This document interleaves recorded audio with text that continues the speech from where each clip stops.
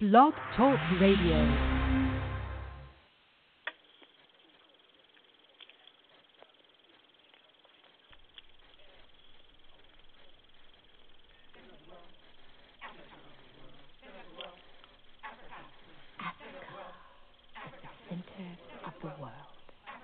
Latitude zero, longitude zero, planned by the Creator. Cisanthrapus was the first man found on the earth. That earth was the motherland, Africa. We know that without total understanding of what happened in the past, it would be difficult to relate to the future. We know that within the structure of the music, there should be a message, and the message should be truth. So now, we give you Africa, the center of the world.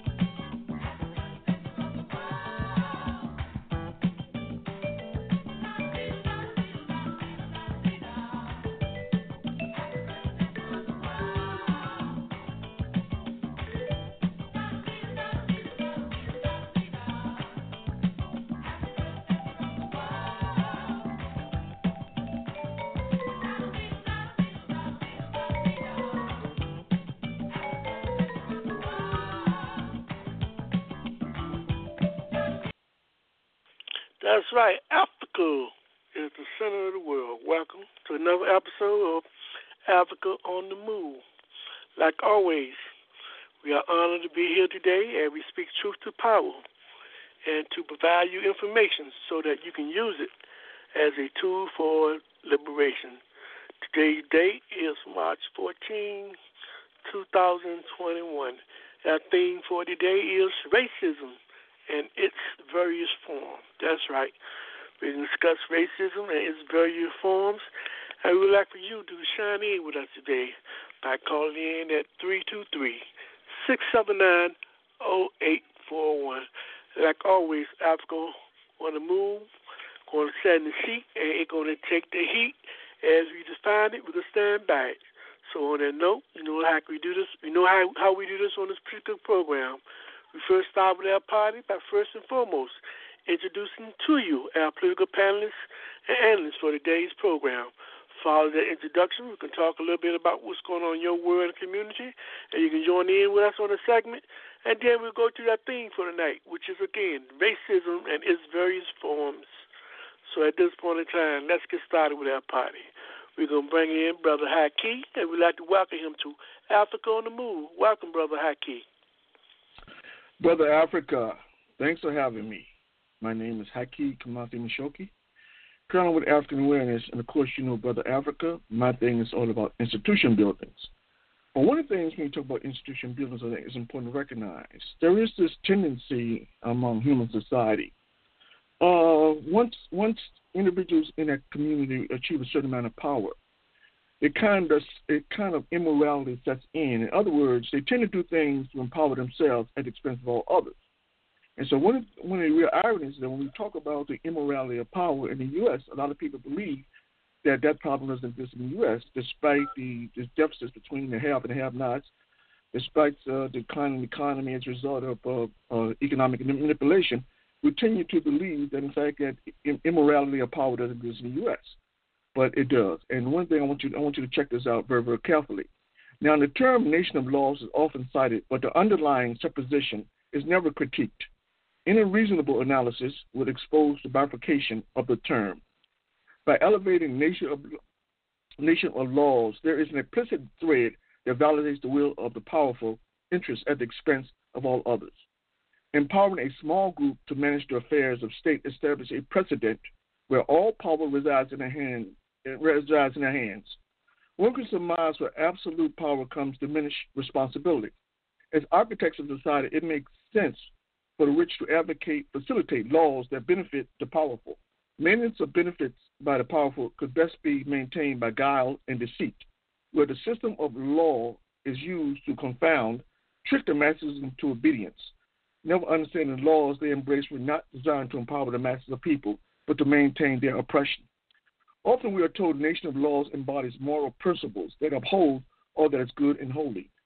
Couched in mysticism, we are told American laws are guided by Judeo-Christian principles in keeping with the will of creation. Reconciling this moral platitude is complicated by the fact the church-state separation maintained by the U.S. Constitution stipulates these opposing ideas are never to intersect, each possessing its own sphere of influence. Welfare leads to make decisions that impact societies profoundly. If the express purpose of capitalism is to amass as much wealth as possible, how much sway would moral reasoning have over the pursuit of money? Moral reasoning, more than not, is likely to mitigate against the pursuit of money at all costs and likely to be rejected. If materialism is the motivation of human, wealthy elites' loyalties are more likely to reside with philosophies that encourage greed, avarice, and theft. The moral aspect of human motivation, while desirable, does not appear to be a factor, at least a primary factor, in human behavior. Now, numerous events in history tend to underscore the pervasiveness of self-interest at the expense of the common good.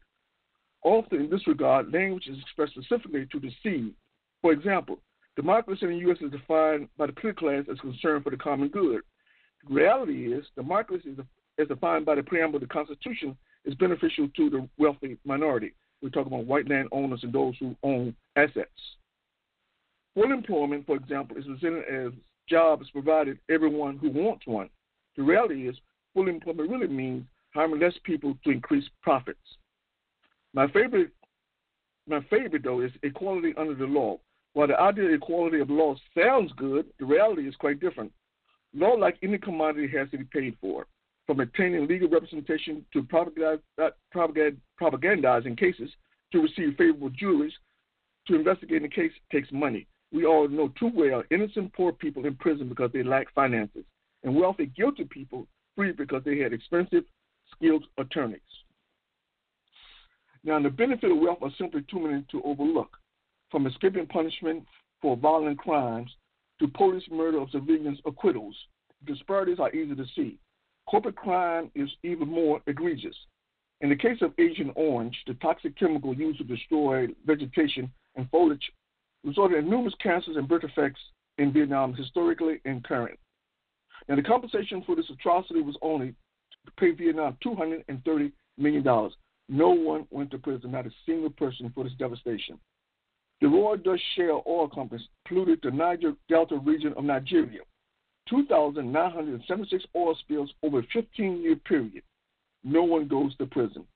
In 2010, Deepwater Horizon in the Gulf of Mexico, right outside the state of Louisiana, oil rigs caught on fire.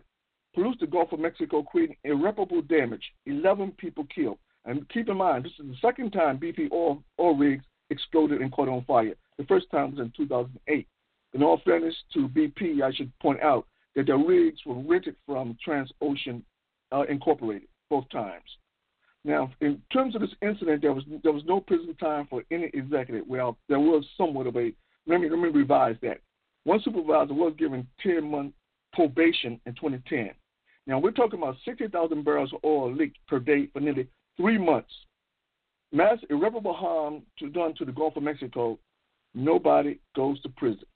This tragedy is overshadowed by the Tele-Energy offshore platforms, also in the Gulf of Mexico, where it's reported leaking between 378 to 4,536 gallons of oil per day. This according to the National Oceanic Atmospheric Administration. It has been leaking since 2004 and currently is 2021. Now, this leak potentially could last for 100 years, yet no prison time for any executives whatsoever. I think at this stage you get the point.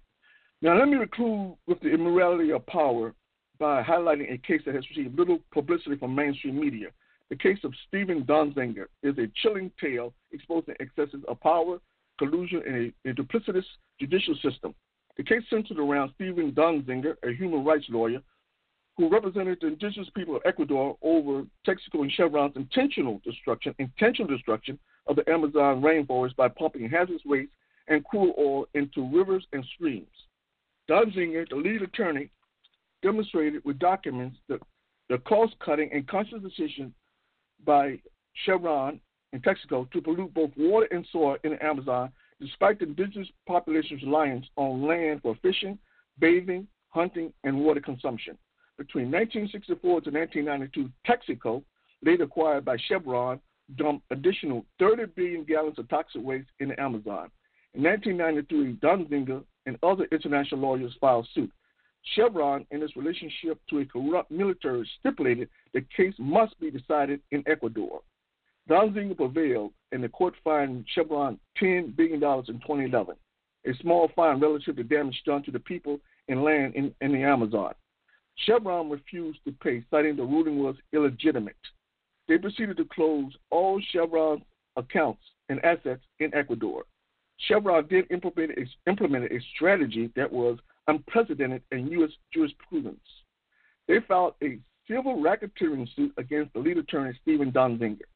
The complaint alleged Donziger won the case because of, quote, fraud, bribery, and corruption, end quote, that allegedly he bribed the trial judge. According to 26 international lawyers, Ecuadorian officials, no such collusion ever existed. The point of Chevron's strategy was to send a message to future human rights lawyers who would challenge Chevron policies. Donziger would be the perfect sacrificial lamb. Chevron's strategy was consolidated by assigning Judge Lewis Kaplan to hear the charges against Chevron and Donziger. Judge Kaplan, formerly a tobacco industry lawyer, first move was to disregard all the evidence corroborating Chevron's guilt. Chevron was acquitted and Donziger was found guilty and disbarred in New York in 2020. When Donziger appealed the ruling, Judge Kaplan stipulated he turned off all privileged communication between himself and clients. All computers, phones, and other electronic devices were to be turned over to Chevron. The implication of the ruling suggests if there is only any possibility of prevailing on appeal, providing information to Chevron would be in his benefit to do so. Donziger, nobody's fool, realized providing privileged communications will only provide Chevron with more opportunity to contact plaintiffs, concoct storylines, and provide more bribes. It was revealed through earlier documentation, Chevron paid Alphonse Guerrero $2 million to lie in court, stating he observed transfer of funds between Donziger and the trial lawyer. Donziger is currently under house arrest in New York City, and he's been there for 16 months. Then prevailed on the judge's ruling to provide Chevron with electronic devices. That order has yet to be adjudicated. Donziger did prevail when Judge Kaplan charged him with 6 counts of criminal contempt of court for invoking attorney-client privilege for not turning over electronic devices. The federal prosecutor's office ruled Judge Kaplan's charges were outside of the discretion of the judges. In other words, judges hear cases, not charge the plaintiff's attorneys with crimes. Being a vindictive sort, George Kaplan contacted a private law firm, Stewart and Kissel, to pursue charges against Donziger. By the way, Stewart and Kissel represents big oil and gas conglomerates. Clearly an abuse of power. So why wasn't Judge Kaplan charged with corruption? Simply, the whole system is corrupt. And until we fundamentally understand the reality, nothing's going to change in American society. We have to understand that the systems, the institutions that govern the society are corrupt from the top to the bottom. And it's a question in terms of justice, question of equality, it's a question in terms of more humane existence, simply cannot exist unless people do the question of corruption that exists in American society. And I'll close with that, Brother Africa. Thank you, Brother Haki. Next we'll go to Brother Moses. Brother Moses, welcome to Africa on the Move. Thank you, Brother Africa, and greetings to everyone within the sound of my voice. My name is Robert Andrew Moses. I've been in the struggle for scientific socialism from the moment I was introduced to Marxism during the government class back in my high school years, 1968. I call Marxism the race to cure racism. I bear witness that there's one God, Jesus, who is the author and finisher of my faith, and that my faith tongue is his messenger for government. Fathers, help your children. And we don't reverse the correct verdicts, Brother Africa. I'm pro-choice, and I vote. Thank you for allowing me to be on this show. Thank you, Brother Moses. And to our listening audience, you listen to Africa on the Move. And today's topic will center around racism and its various forms. Before we get to our topic, what we're going to do right now, we're going to pause for the calls. So when we come back, we're going to open up with our first segment for the day as we're going to discuss what's going on in your world and the community. That's right. We'd like to hear from you. Tell us what's going on in your world and the community. And you can do that just by calling in at 32679-0841. Hit 1. Please hit 1 if you have any questions or comments. And we will acknowledge your last four numbers. So we're going to pause for this call and we'll be right back. This is Africa on the Move.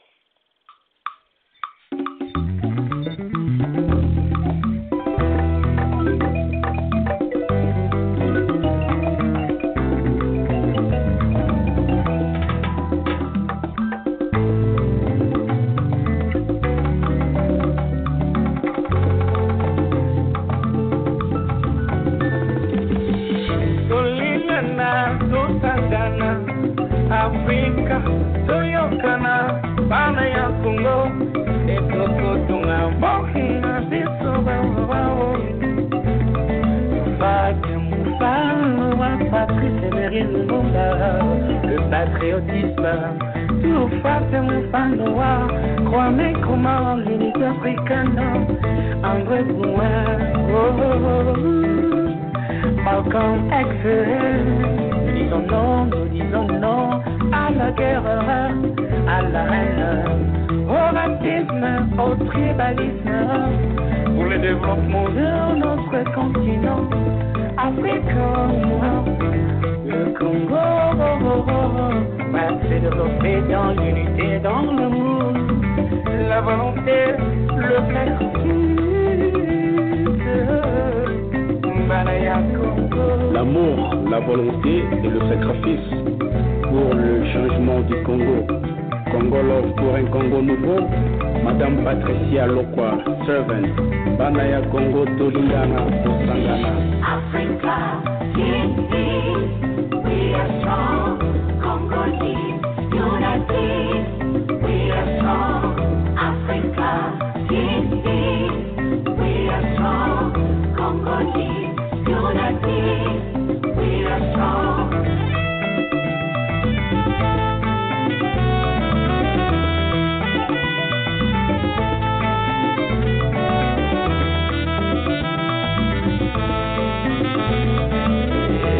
Umoja ni nguvu, tushikane mkono, watoto wa Afrika, watoto wa Kongwe, tuache chuki, ubaguzi wa kabila, tuungane, tupeane mawazo, ndo tutajenga nchi yetu Kongo. Tuepuke vita, tukataye vita, chuki chuki na fitina ili Kongo iende mbele na Afrika nzima mama nalelie mama We are strong, Congolese unity. We are strong, Africa in peace. We are strong, Congolese unity. We are strong.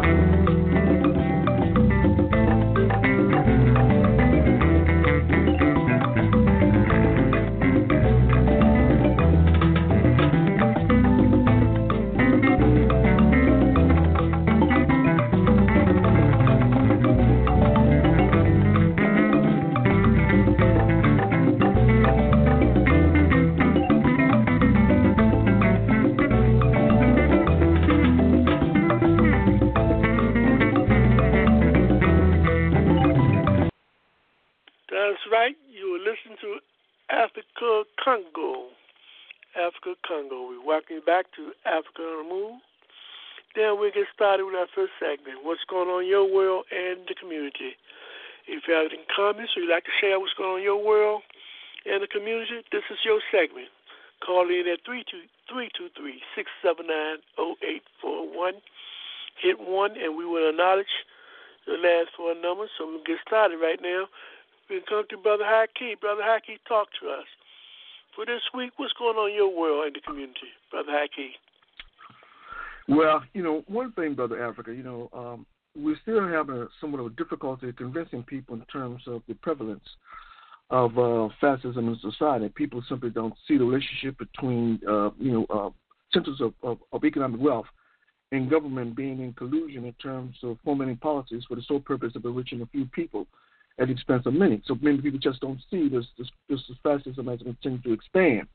But more importantly, I think one of the things we got to be very concerned about in terms of, aside from the fascism, is the oncoming totalitarianism, essentially where power is concentrated in such a way in which any type of attempt at redress, any type of attempt to actually get some type of resolution to problems that hamper society simply will have no way in terms of prevailing, simply because those nations of power will have the final say-so in terms of ending everything, including what you think and how you speak.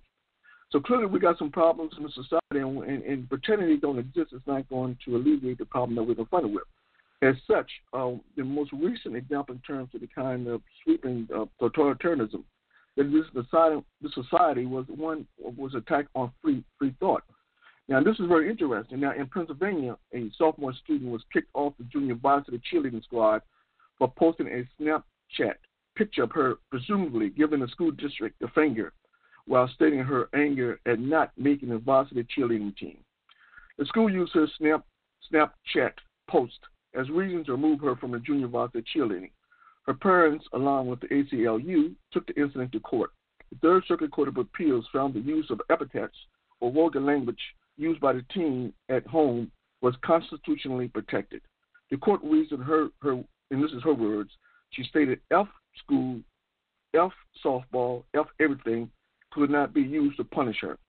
Apparently, the Department of Justice disagreed and submitted a brief to the U.S. Supreme Court containing the following statement, and quote, and this is very chilling in and of itself.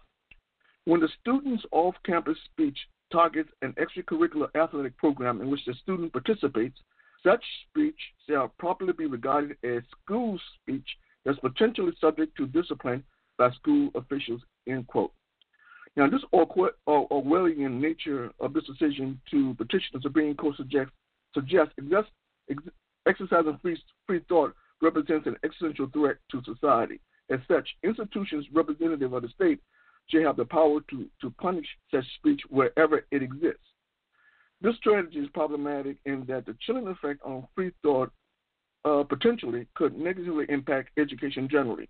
Increasingly, young people are expressing indignation at institutions that retard progress or facilitate divisions between people. Acknowledging police abuse, along with systematic abuse, suggests a newfound awakening among youth that constitute a threat to the status quo. This threat is magnified by the growing push in many parts of the world to implement critical thinking curriculum in education. Critical thinking inclusion attempts to train students and the ability to deconstruct information, to employ logical augmentation, giving students the ability to understand why true premises can lead to false conclusions. For example, reporters report, many people believe reporters always report the truth, or America is a democracy, or people are unemployed because they are lazy. Now, by dispelling these kinds of platitudes, students can better assess the state of affairs, becoming more conscientious citizens, not just of the country, but of the world.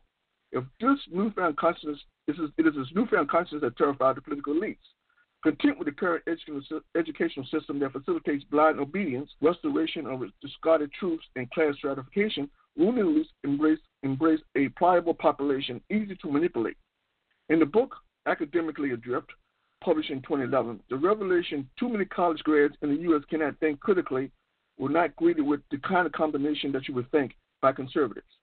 It certainly could be surmised a lukewarm response to U.S. education shortcomings suggests indoctrination is far more desirable than an enlightened electorate resulting from critical thinking curriculum.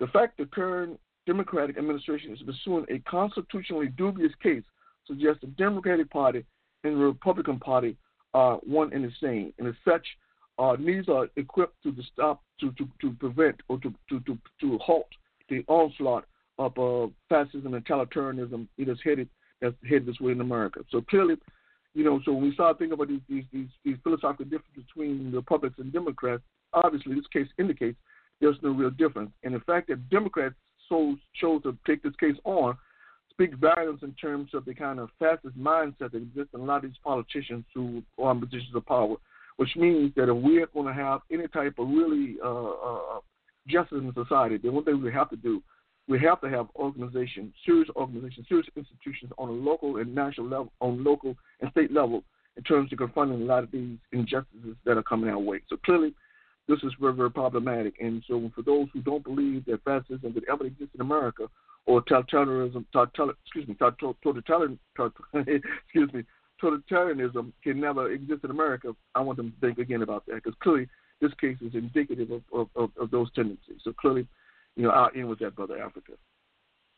All right, thank you, Brother Hakeem. Next, we're going to Brother Moses. Tell us what's going on in your world and the community. Come and talk to us, Brother Moses. Thank you. This has been an interesting week. The H.R. 1 passed, and the President signed it, and I think it's going to make a material difference, at least a short-term range difference in the lives of a lot of people, children, and there's being no difference between the Republican and Democrats in theory, but in practice, there is a contradiction there between fascism and all-out fascism and attempts at democratic processes. And I say viva la difference. And I think we have to organize based upon independent of Democrats and Republicans, but we cannot ignore the masses of the people and the situation that we have faced here in this country. I think the vaccine COVID-19 is being rolled out, and science is in command, hopefully. And I think the situation is getting a little brighter. I think it's just a matter of time before people wake up and see that health care is possible, and that education is possible, and that community fund for the masses of workers, and that this exploited system of slave labor system can be overcome. It's just a matter of time. Thank you. Thank you, Brother Moses. And what we're going to do right now, we're going to take a quick break, station break, and when we come back, we're going to continue the discussion on what's going on in your world and the community by we're going to bring in Sister Mommy. There's a very important program we want you to know about and why you should participate. We're going to talk about African Women Emancipation Day, which will take place on Saturday, March 20th, 2021. So we're going to have another discussion about women, women depression, but more important about this event, what it means and why are we doing it. We're going to have that perspective from a very conscious young lady, Sister Marmy. She'll be coming back after the station break. So right now, just sit back and relax and listen to some African music. We'll be right back. This is Africa on the Move.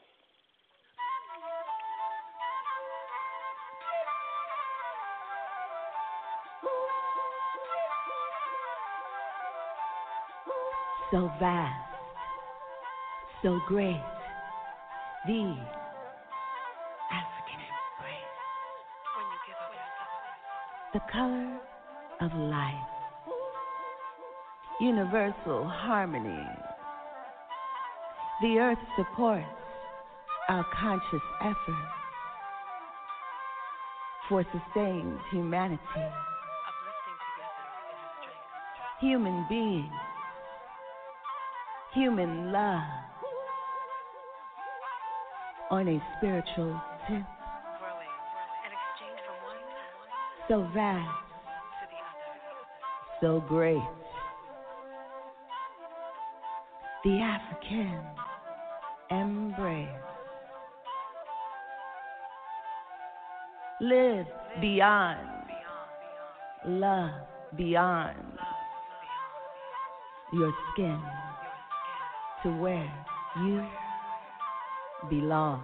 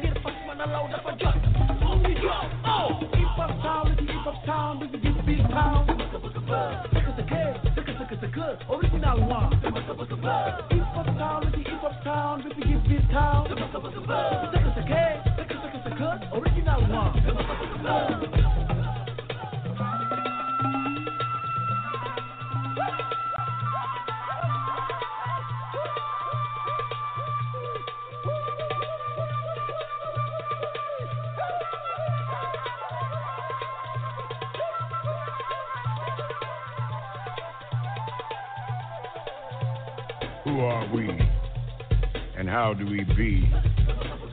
We are doo-wop and bebop and hip-hop and we don't stop. You see, it started a long time ago and it wasn't a show. We gave birth to a style like a precocious child, feeling the passion for life, erasing away all the strife. Telling our tales with verbal mail, putting honey on the blade, creating language to persuade. Share who we've always been. Always a blessing, never a sin. We are doo-wop and bebop and hip-hop and we don't stop. It's our mother gave birth to everyone on earth. So we echo her call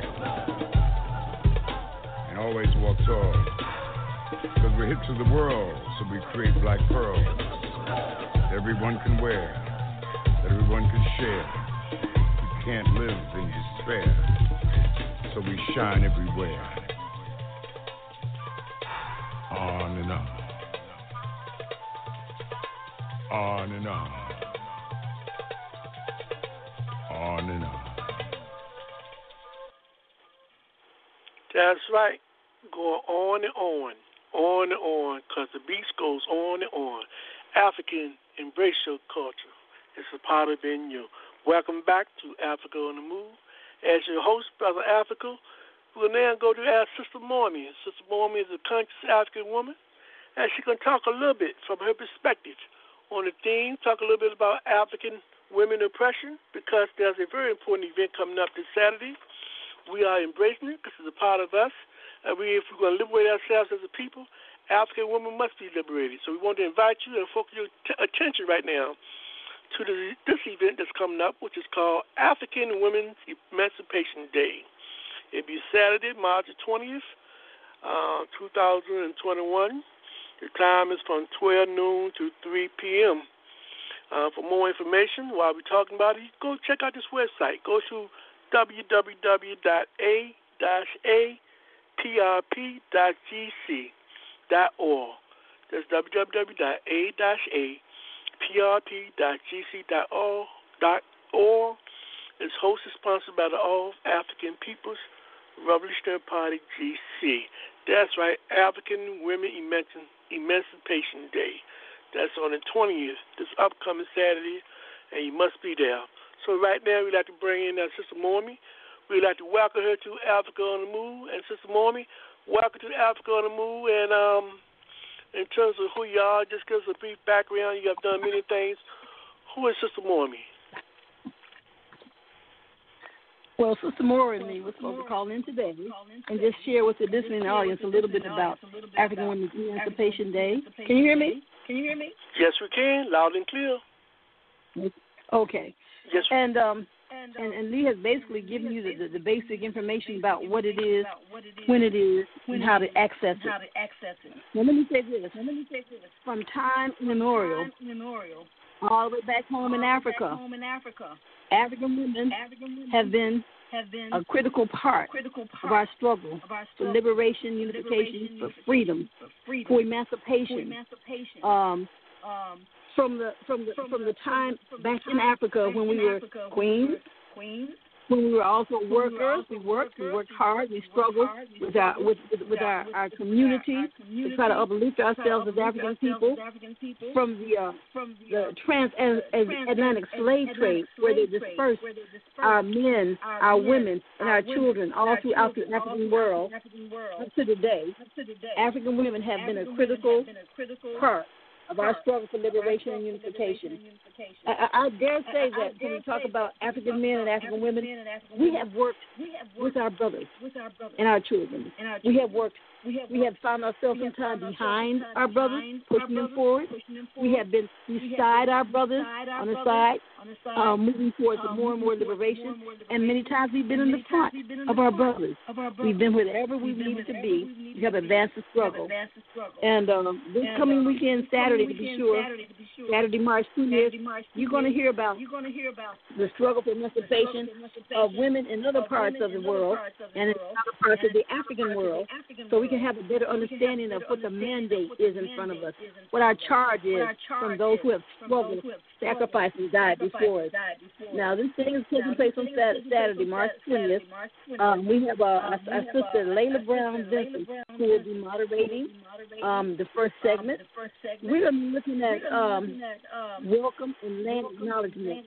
We know that this is the home of where we're living right now. This place is taken from the Native Americans, from the American Indians, we call them, but they're Native Americans. And we're going to have a representative of that organization that has been very close to our organization, which is the All African People's Revolutionary Party, for years. And they're going to come and make that hookup so we can better understand how other women are moving and how at the same time they move in support of each other, in support of other struggles. The first panel is going to be the emancipation of women is a precondition for the emancipation of men. And that's the theme of it, from 12 to 1 o'clock. And we have speakers from Davidson College, from the Pan-African Congress of Azania, South Africa, from the Haitian Lawyers Leadership Network, and then also we have a sister from Palestine. This is in the first panel from 12 to 1 o'clock. And our moderator is the Sister Akua Hope, and she'll make sure you understand the connection of those organizations to our struggle as a people. Then you'll be entertained with some cultural, artistic expressions from 1 to 1:30 p.m. We're very, very privileged to have Sister Janine Bell and the Legba Folklore Society. In addition, we have Doc Kyle with the Malcolm X drummers and dancers. They're going to provide to show how the culture has to hook up to our struggle as a people. And so you're going to enjoy that a great deal. Finally, in the last couple of parts, we're going to have women. Hold on, let me advance this down a little bit. We're going to have women struggling for socialism, social justice, and revolution. Now, here we're going to bring in our sisters. Let me pull this down. Give me 1 minute. Yeah, here we go. We're going to have our sisters from around the world who will also not only share the struggle they've been a part of, but how their struggle connects to our struggle. And on that particular panel that I will be moderating, we have again Sister Lady Brown Vincent.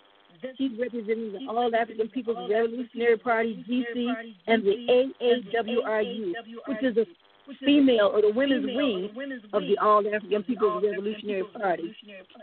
We'll also have a sister from the Bolivian Republic of Venezuela. There's a lot of questions, a lot of confusion around that struggle down in Venezuela. She'll be able to impart some more information on it. We have Charlene Burden. She's with the Black Africans for Peace and University. She's from actually the University of Chicago. And then we have two more dynamic speakers. We have Sister Duretel Marante, the Federation of Cuban Women. We have a strong, integral, and dialectical connection with the struggle of our people in Cuba. And finally, we're going to have, we started with the brothers and sisters who actually this land belongs to. We're going to end up with those brothers and sisters, same people. We have Penny Gamble Williams of the Indigenous People Movement. And these women will come forward and just share a little bit about the struggle that they're going through. You get a chance to answer questions. You get a chance to challenge it. You get a chance to learn more and to grow more. We know that at the end of the day, we need to continue to have opportunities where we as a people, and sometimes it's led by the sisters, sometimes it's not, sometimes it's led by all of our people, will come together and look at our struggle historically and look at what we can and could and should do together to take it to the next level, to up the ante, to make sure that we have the kind of situation that allows us to arrive at socialism, social justice, revolution, and emancipation. All of those words are kind of like interchange, but they're going to be dealt with in different facets at this awesome meeting that will be taking place on Saturday. So go ahead and get your little juice and some water, get you some snacks. So this is going to be very, very, very insightful, helpful, and hopefully you want to find out something more about the organization that's sponsoring it. So again, I welcome everybody to come. He had asked me to say something about myself. I've been a member of, I have been a member and worked with this particular organization since 1970, and as a member of the Central Committee at one point in time of the All African People's Revolutionary Party, and I've had the fortune to meet, greet, and work with African women, non-African women, all of them militant, all of them revolutionary, many of them socialists throughout the world during my time working with the organization. And I'm here to say that it's something that you would like to find out more about and see how you plug into it and how you can become a part of that ongoing struggle to arrive at emancipation for all of our people, in particular, and for people in the world. We work ourselves, we connect ourselves to the world movement for social justice, for emancipation. So make sure you check that out. As Lee said, there is a flyer online that you can access to get that link. So I thank you guys for being on here this evening, and thank you for inviting me, Brother Lee, to share a little bit more of this information. Look, I'm excited. I'm fired up because I know these women are going to be off the hook, and they were bringing some really interesting information that will lift all of us up, inspire us to continue to keep on keeping on. All right. So, Samori, looking at the theme of this particular program, I see you're going to make a lot of people mad because you saying African women need to be emancipated. Most people believe since the post-election of the Barack Obama administration, African people have been freed. How do you respond to that assessment or that perception of reality? Well, one thing for sure, we did see women in those two movements and those two sets of activities stepping up to the forefront, what they've always been doing and asserting themselves as they've always attempted to do. And they've helped make some serious changes. The whole Black Lives Matter movement, them was sisters. Okay, them was African women who were at the forefront of that. But yet, we know the struggle continues. We are not free. We have a long way to go. We're just planting some seeds that we hope you guys can join with us to help nurture, develop, so that we can harvest those seeds that will help us to improve the lives of our people here in the United States, throughout the African world, in Europe, certainly in Africa, in South America. Okay, we have African women and we have just people who are struggling all over the world. That struggle is alive and well. And of course, this program will help to paint that picture and help you guys to better understand how, it's alive and well. We've made some strides. Most of them are what we call quantitative changes. We're doing a little bit better, but we haven't made that qualitative change. Because at the end of the day, we're talking about revolution, okay? Sister Marmy, in terms of looking at women emancipation as a whole, as a gender, are there any things exist within women's history and African women's history in particular that will limit women to any possibilities that the man has done? For example, some people believe because you're a woman, there are certain jobs you shouldn't have access to because of the fact you're a woman and you wouldn't be able to do a good job. How do you deal with that kind of backward way of thinking? Okay, I'm kind of glad you asked that question because maybe I didn't do a good enough job of pointing out that women are victims of three kinds of oppression. Okay, we're oppressed because number one, because of our position with respect to the laboring society, with respect as an African person, and we're oppressed as women. We have a triple oppression that we are facing, and that our women face. And even though we're facing it, it's confronting us, it's limiting us in terms of even being able to be revolutionary. We know, and many more of our men know, are coming to know that, we got to get behind the sisters, we got to get behind the women, we got to get behind any and every segment of our society that seeks to be a part of this struggle to change things. So, no, we're not free. The oppression of women continues in so many realms. Sometimes it's explicit, sometimes it's implicit, sometimes it's covered, sometimes it's overt that you can see. And sometimes we're part of it, even women themselves. Sometimes women themselves become a part of this ongoing oppression of African women, but we're coming to see the light. We're coming to better understand what it is, what it looks like, how we can help to undo it, how we can help to move us to the next level, and certainly make sure we're enlightening our brothers and our entire society to understand what it looks like and how we can overcome it. They say when you free the women, you free a nation. Okay, when you can liberate the women, you actually can liberate a nation, because at the end of the day, we play a critical role in terms of moving society forward, preparing our babies, our children, to like make their contribution to the struggle, and also uplifting and also struggling with our brothers. So that struggle it continues. I don't know. I had to do a whole interview, brother.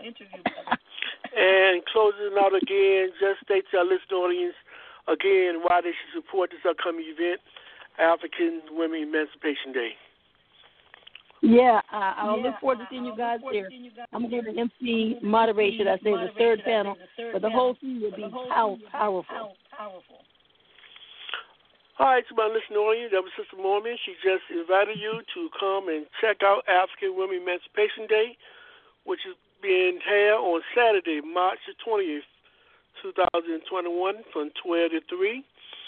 For more information, please go to this website, www.a-aprp.gc.org. Check it out. That's this Saturday, and we would like to show our support for women, and the best way we can do that is to participate side by side with our sisters and women in general. So what we're going to do right now, we'll take a quick break, and we'll come. Yes, Sister Mom, you have something you want to say? Hold on. We want to thank Brother Lee and the work that he has been doing, is doing now, in the in terms of this struggle and in terms of our struggle in general. The people, we want to thank him for that hard work. No need to thank me. I have a responsibility to give back to our people because they have done so much, not only for us, but also for humanity. But we thank you, sister, for taking a few minutes to share some time with our listening audience about coming and supporting this weekend African Women Emancipation Day, and has a dynamite content. I see all the progressive and revolutionary organizations. You don't get this kind of program anywhere, so we'll be looking forward to having spend the day with the APRPGC and the rest of its friends and supporters this Saturday, African Women Emancipation Day. So right there, we're going to pause with the call, so when we come back, we will continue the discussion on what's going on in your world and the community. This is Africa on the Move.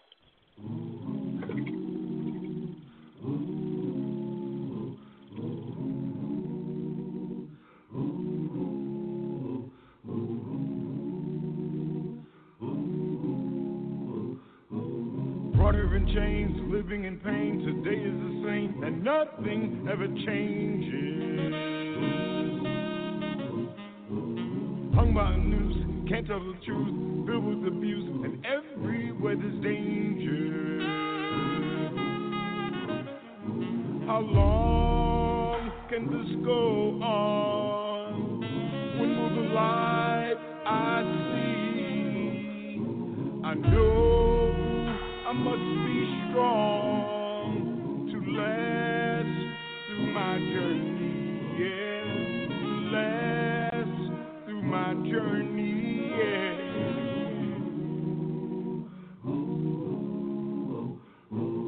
Time will arrive when we must decide to get off the ride and stop going through these changes. We must prepare and learn how to care, for soon we'll be there where our lives won't be in danger. And when the light is clear, oh, how beautiful I will be to know that I've been here and made it through my journey, yeah, and made it through my journey, yeah, yeah, yeah, yeah, yeah, made it through my journey, made it through my journey. Pelourinho, a bloodline across the waters from Benin to Salvador Bahia, a scar across the face of the earth. Pelourinho, the place they brought the Africans, the place where they tried to make them slaves. Pelourinho, you can feel the whip, hear the cries, and see the blood in the red clay. The clay that holds the stones together is African. And each stone is a bone from a people called slaves. Pellerino was the place where death came to dwell. His neighbors did not complain, for he was a way out. From the cold, gray cobblestone streets to the lifeless cathedrals, tall walls of demons called angels, haunted visions of white faces crucifying Jesus again and again. But in the sacrifice of this blood, of this dance with death, comes life more rich, more pure, more alive, where death spent many lonely nights pacing the floors of his funeral parlor, waiting for someone to die. Pellerino, a French word called the place of torture, became a place of strength, a place where faces of white saints became faces of black gods, where haunted visions and demons became healing visionaries and orishas from the motherland. And Jesus rejoined his kinfolk and was reborn and baptized in the sound of sensual skin turned up to dance, to inspire a fire like the sun, pronouncing his presence. Pellerino was the tongue of the flame, licking the eyes of those who have tried to remain blind, shining a light on a spirit that would not be denied. No, the chains did not break the spirit, did not enslave the music of my soul, did not shackle the will of my freedom, did not tarnish the glow of my gold. And all the Pellerinos in Africa, in Europe, in North and South America cannot destroy the majesty of my people, the love of my people, shining like the sun everywhere we go, everywhere we go. When the light is clear, oh, how beautiful I will be. Know that I've been here and made it through my journey, yeah, and made it through my journey, yeah, yeah, yeah, yeah, yeah, yeah, yeah, yeah, yeah. We'd like to welcome you back to Africa on the Move as your host, Brother Africa. We're in the seat and we're going to take the heat. As you define it, we're going to stand behind it. We will continue the discussion on what's going on in your world and the community. And based on, before we took a last break, we had Sister Mormi talking about the importance of recognizing African women emancipation and women in general. For my panelists, y'all a bunch of progressive thinking brothers. I'd like to hear your views and understand on the importance of African women emancipation. Brother Haki, what comments you have towards the necessity for us to join in the struggle to ensure that we emancipate African women and women in general? Well, I think it's of immense importance. I think one of the things is to talk about, she talked about the fact if you educate a woman, you educate the nation. You're getting feedback, Brother Africa. Okay, let's see what we can do with that. Go ahead. Yeah.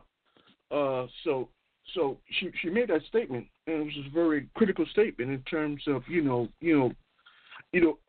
terms of resolving this situation that we find ourselves confronted with. Because one of the things we got to be very, very clear on when we talk about in terms of the advancement of a people, women's role is indispensable because after all, women are the first educators of the children, and so therefore the kind of information you relay to those children is of vital importance in terms of the longevity and sustainability of a community. So women's role in terms of educating children becomes extremely important in terms of building a strong and vibrant community.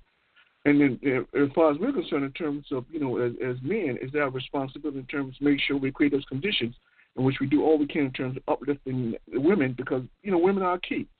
A lot of the recently I read an article and they were talking about in the UK.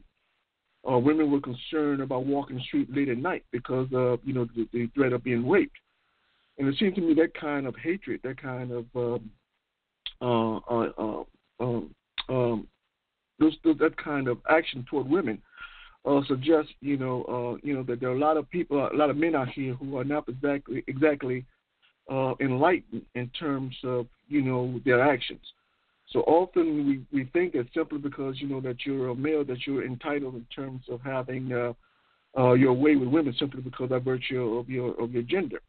And that is crazy. One of the things in Canada, they have these incels, and they have these actually young men who have a visceral hatred of women simply because they're women.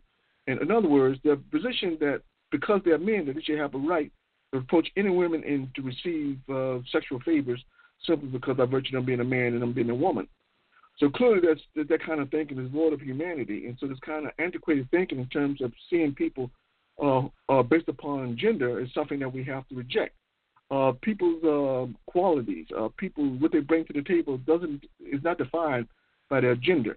So we have to discard this notion that in fact that certain things or certain avenues or certain jobs or certain classifications are for men but not for women. So we have to reject that. We seriously have to reject that. So I think that as a conscious African man, I have an obligation, I have a responsibility to make sure whenever I see that kind of sexism manifest itself, to speak to brothers in terms of why that kind of sexism, why that kind of mindset is counterproductive, and why it does more harm than good. And in fact, it does no good at all. It's simply all harm. It does a tremendous amount of harm.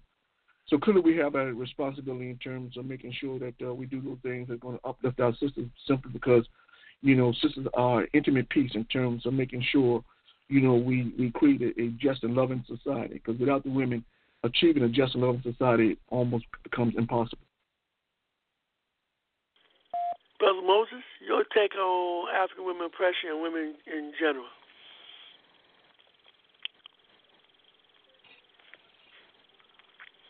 All right, with me, Brother Moses.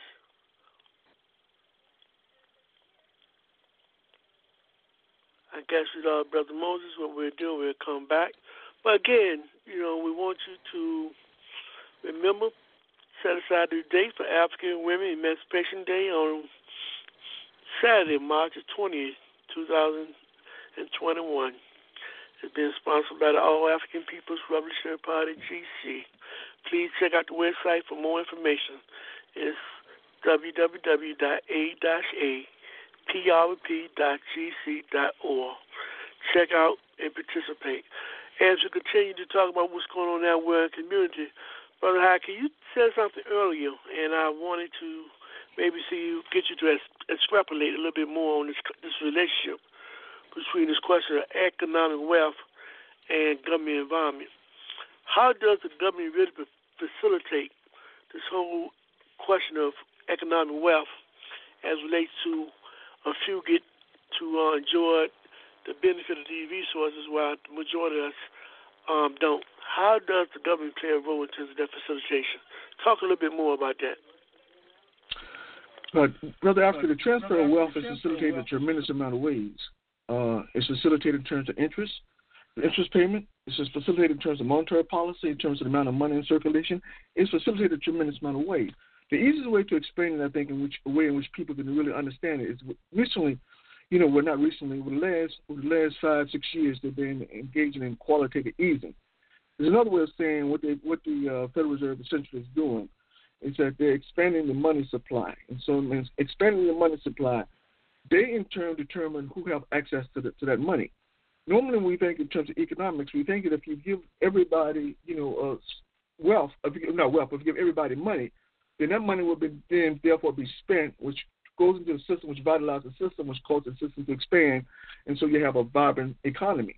Well, what's happening is that with this quantitative easing, the money is created doesn't benefit the mass of the people. It goes to a select number of people, in particular goes to the corporations and the capitalists. And so they, in turn, use it not in terms of the expansion of the economy to make the economy grow. They use it to enrich themselves. In fact, one of the first things they do in terms of this wealth is that they buy back their own stocks. And so what happens is in buying back your own stocks, you boost the price of your stock, and so you can buy it back, receive a higher dividend.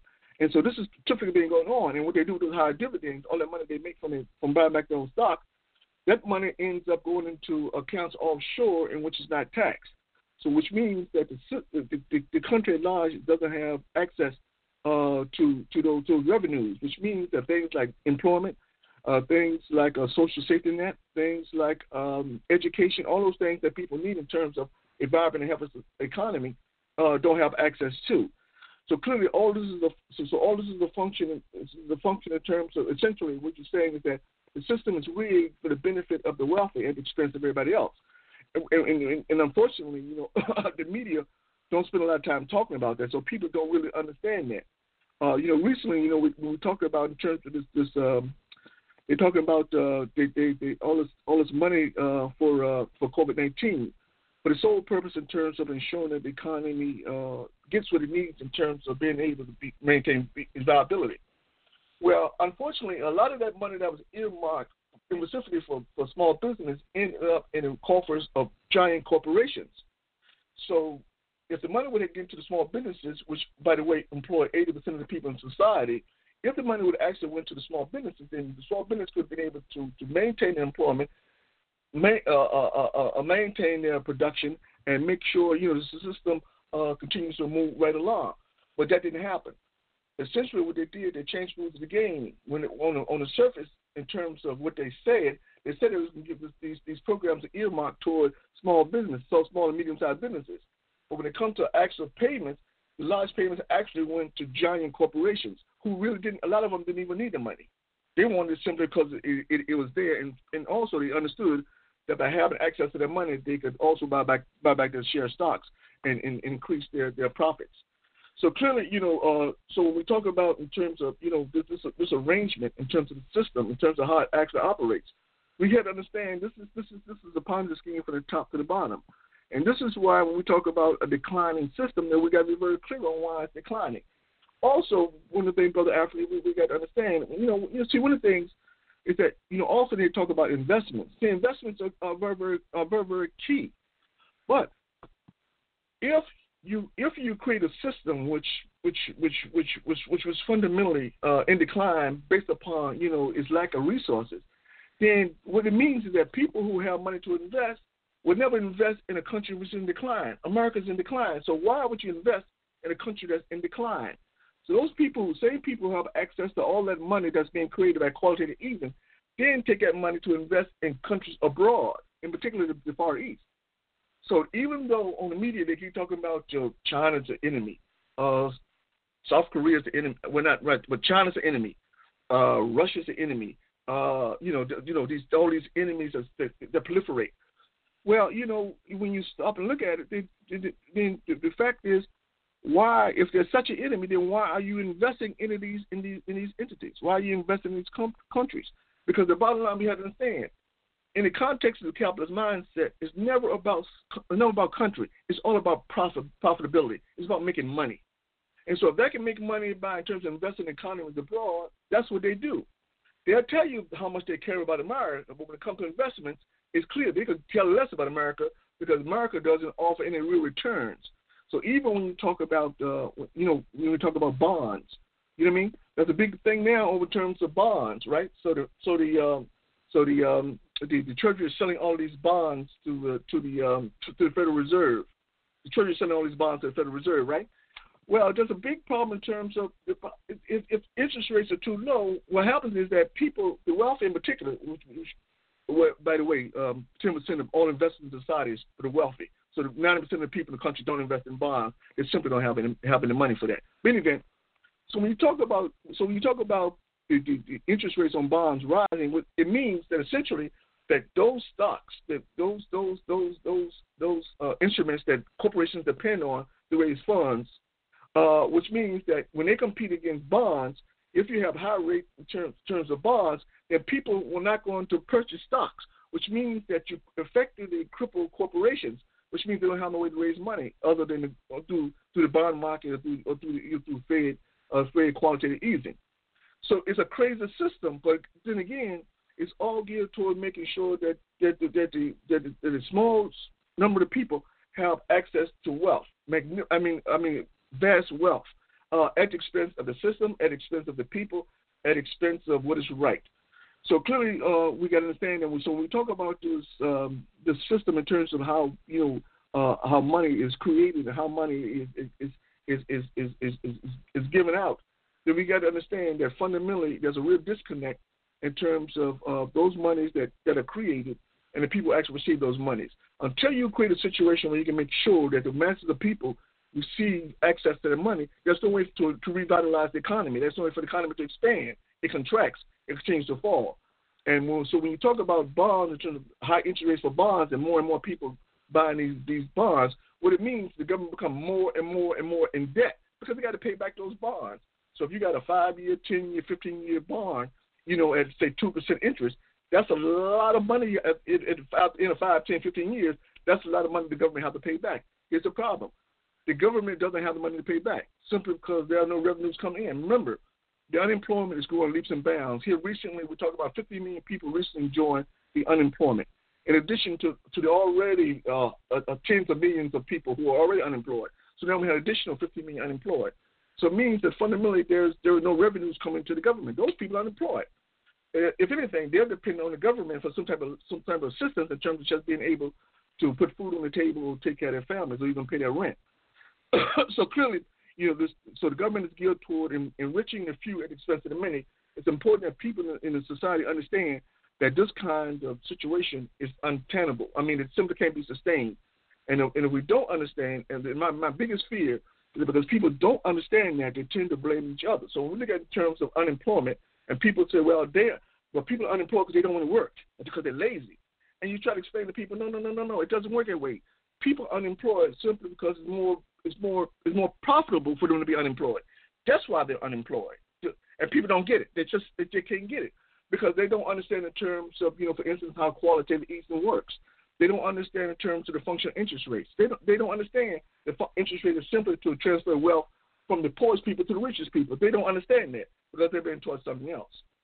They don't know that, so even something as simple as inflation, and people don't understand that inflation is an invisible tax.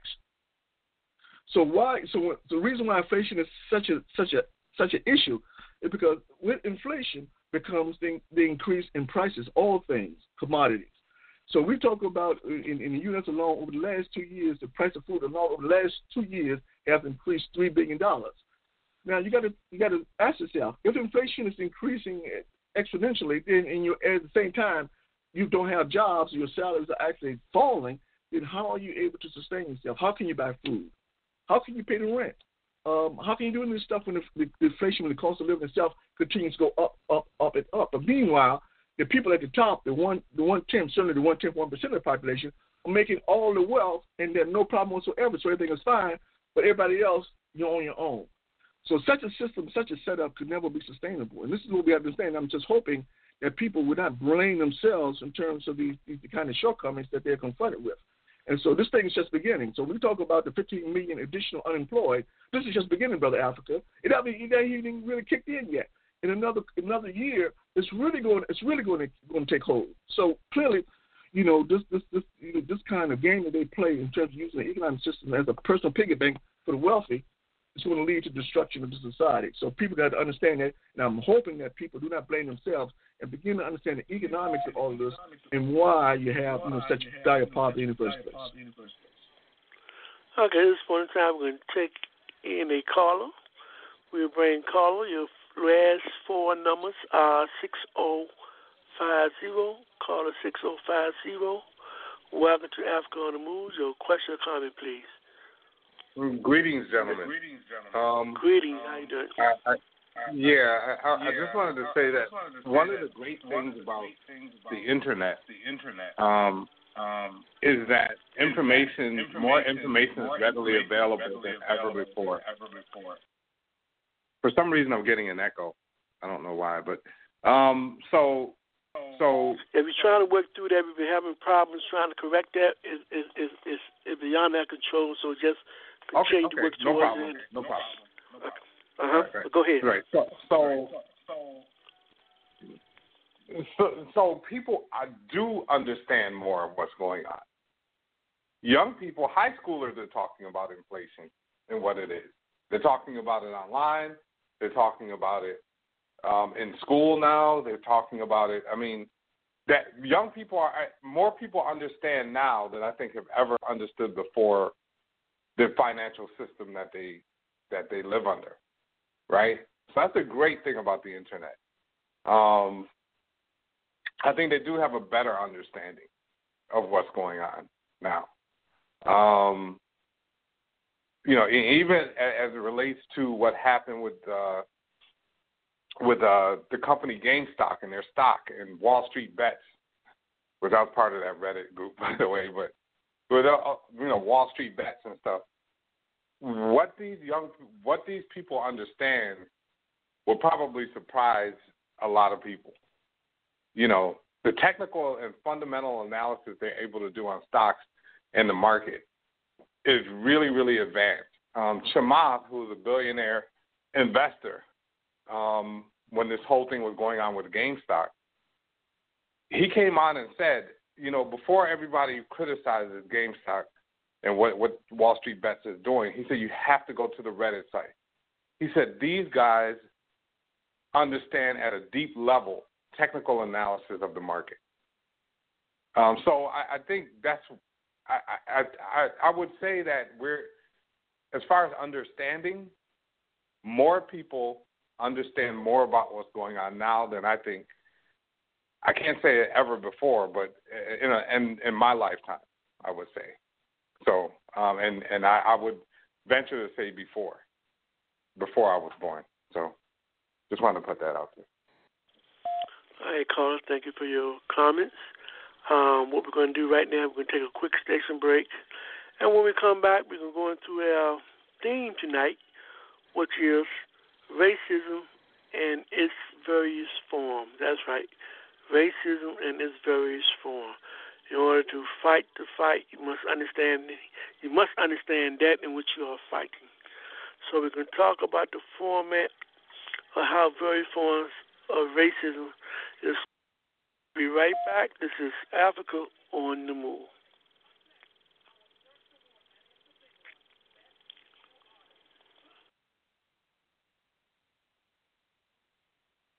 If you think of the Middle East in this modern time, you can't help but say the word Palestine.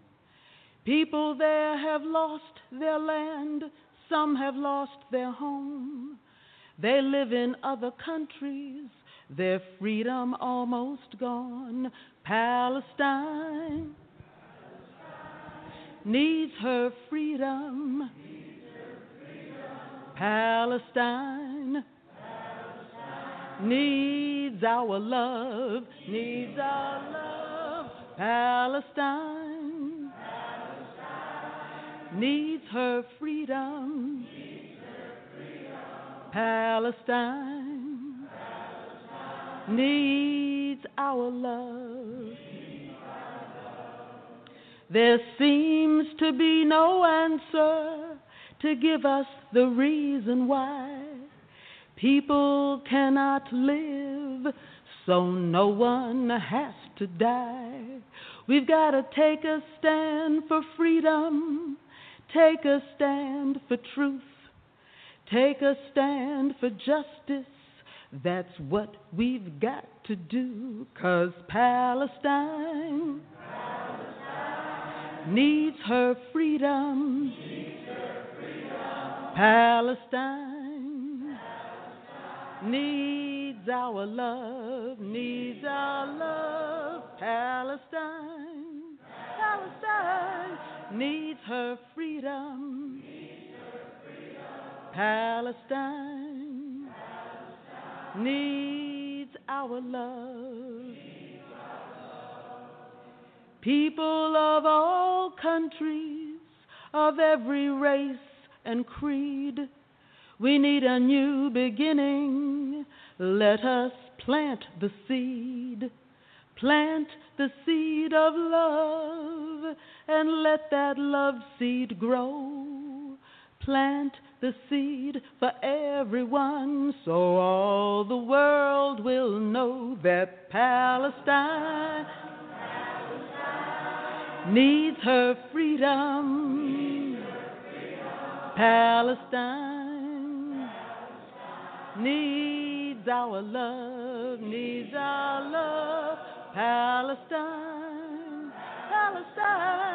needs her freedom, needs her freedom. Palestine needs our love.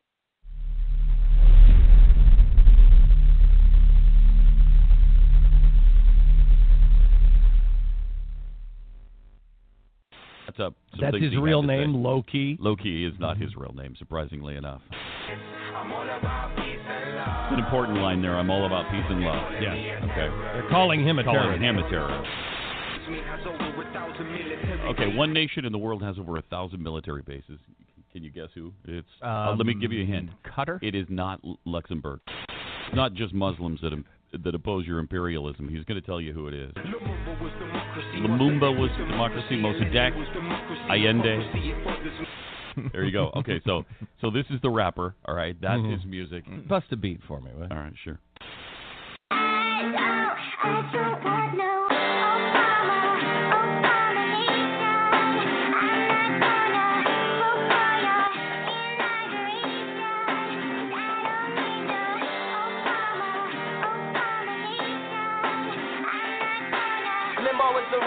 Glenn Beck is a racist. Gaza Strip was getting bombed, Obama didn't say shit. After you divorce yourself from the right-wing propaganda campaign, it's all simple and plain. America stands the game. Your president got an African name. Now who you gon' blame when they drop them bombs out of them planes using depleted uranium? Babies looking like two-headed aliens.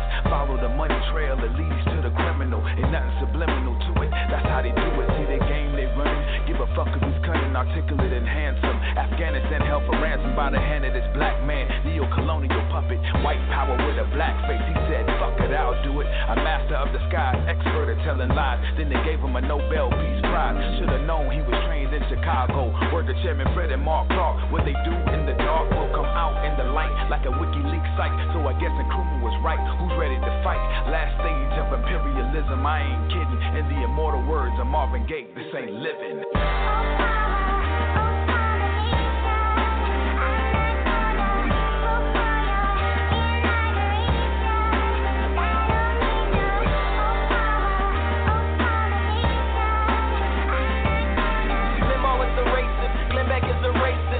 Strip was getting bombed, Obama didn't say shit. OBAMA, you ain't fooling everyone. I see the games you play.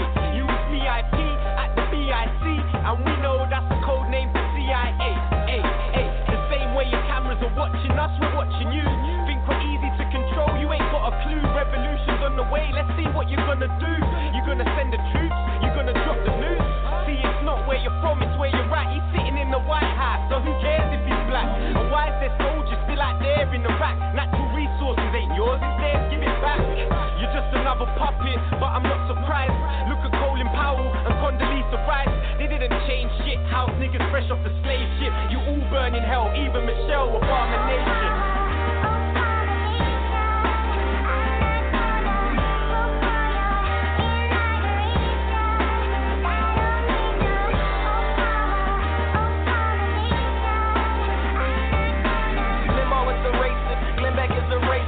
The strip was getting bombed, Obama didn't say shit. Was the bigger threat from Osama or from Obama? Military bases from Chagos to Okinawa. I say things that other rappers won't say, cause my mind never closed like Guantanamo Bay. Hope you didn't feel the statue attached to your arm, cause the drones are still flying over Pashtunistan. Did he defend the war? No. He extended more, even had the time to attempt to coup in Ecuador. Morales and Chavez, the states are on the hunt for ya. Military now stationed on bases in Colombia. Take a trip to the past and tell them I was right. Ask Ali Abu Nima and Jeremiah Wright.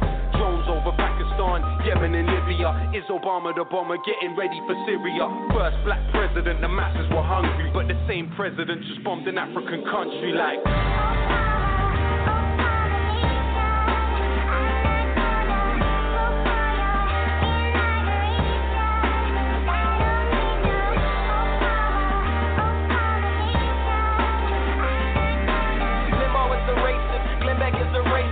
The strip was getting bombed, Obama didn't say shit. The Jonas Brothers are here. They're out there somewhere. Sasha and Malia are huge fans. But boys don't get any ideas. I have 2 words for you. Predator drones. You will never see it coming.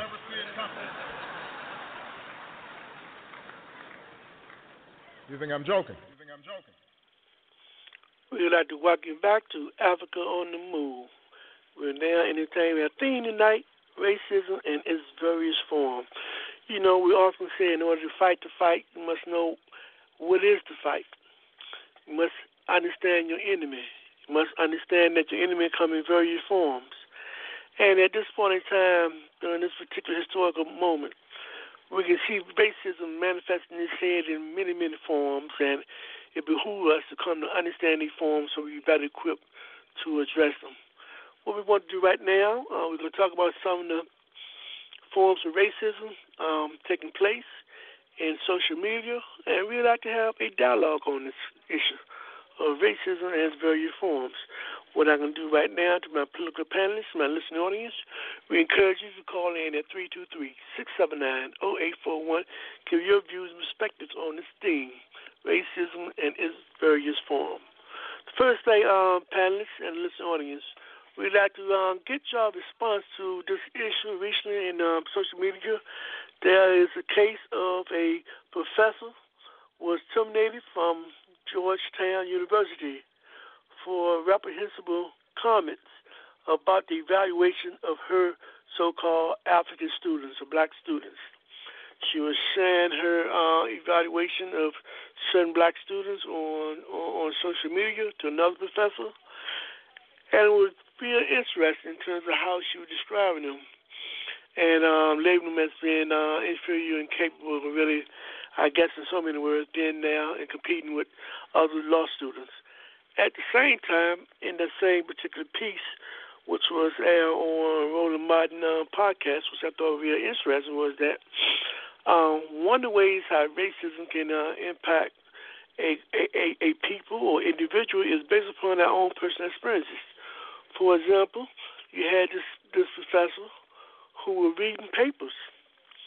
Now, how she interpret and evaluate the paper was directly related to her perception of who was the student or what was the student ethnicity was who were writing the paper. One, they were going by names. Two, they also going by their personal experiences in terms of ideals. For example, they noted that there are some social issues that are more likely to be spoken about and addressed as relates to people of African descent or African students versus European students. And with that association, it had a direct impact on how they view that paper, how they view that student. So, Brother Haki, I asked you to lead off when you saw that particular clipping. What came to your mind in terms of, again, how do you fight this kind of racism, Brother Haki? Well, Brother Africa, it's a very complex question that you ask because one of the things, racism is very pernicious. You got a feedback, Brother Africa. Okay. Racism Go ahead. Racism is very pernicious. And so one of the things, because it's pernicious, one thing to understand, a lot of times people who are practitioners of racism don't even know they're racist. Because one of the things, if you're immersed in a society which everything around you speaks racism, it's pretty hard as a human being not to absorb those ideas or those philosophies that inculcate racism. So clearly, you got these professors, so they get a paper, and based upon the context, or based upon what the student is saying, they at least they think they can decipher whether the person is of African descent or otherwise. And this notion of the fact that when they read these papers and someone talk about the importance in terms of social justice as relates to legal statutes, then they must be a person of African descent. As though white people can't articulate concern in terms of the human condition as it relates to these legal statutes. So clearly, this is something that's ingrained. And the question how you fight that, the bottom line is, Brother Africa, I don't think you can.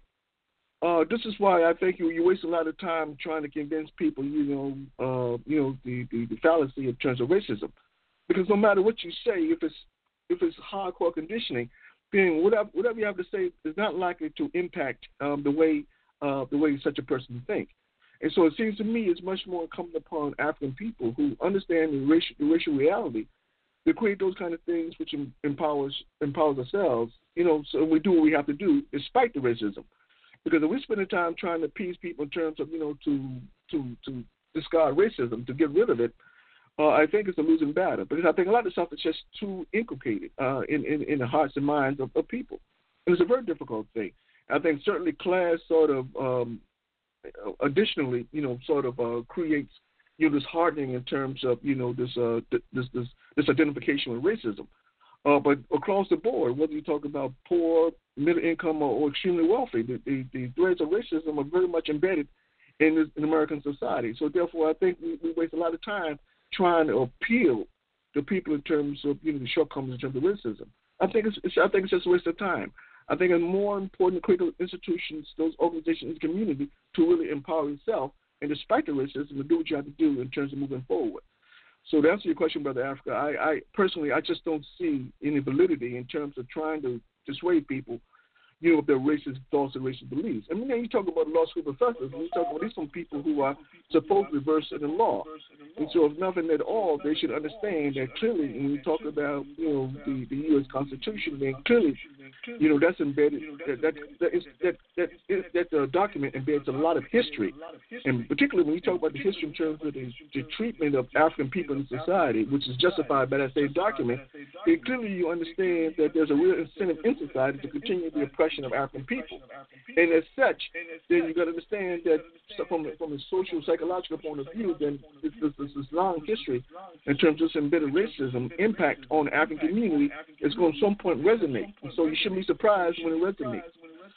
So the question is whether or not those lawyers have a desire to change that. Well, it seems to me it wouldn't be in their interest to change that. So therefore, even though they may understand it from a theoretical point of view, the bottom line is that it's not in their interest to change it. So it seems to me that African people have to get their thing together, and I agree, it starts with Africa. I think once Africa is unified and socialized, and you have the kind of institutions in place, I think it's going to have a holistic impact on Africans throughout the diaspora. But I think it's all kind of things that have to happen. I don't think appealing to racism is a solution. So a lot of people who seek to take the moral high ground and appeal to racism instead of that's just explaining the rational, just explaining to you the phallus nature of racism. That once you come to realize that how fallacious racism is, then you will reject it. It doesn't work that way, unfortunately. I mean, there are those people who clearly understand the horrors of racism, who try the best they can to fight against racism, but by and large, you have a system in place which sort of reinforce racism. So the bottom line is that it takes African people to do what they have to do in terms of, dealing with those systems, but to deal with them in such a way so as to empower your people to do what you got to do in terms of your own longevity. I don't think emotional appeals to racism is to me is logical.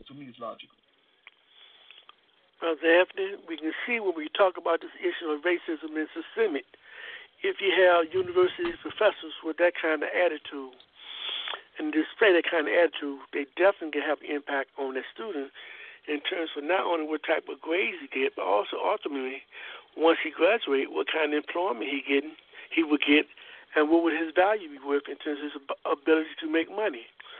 So your response to that phenomenon, Brother Anthony? Yes. I agree with all the points that Brother Hakeem made.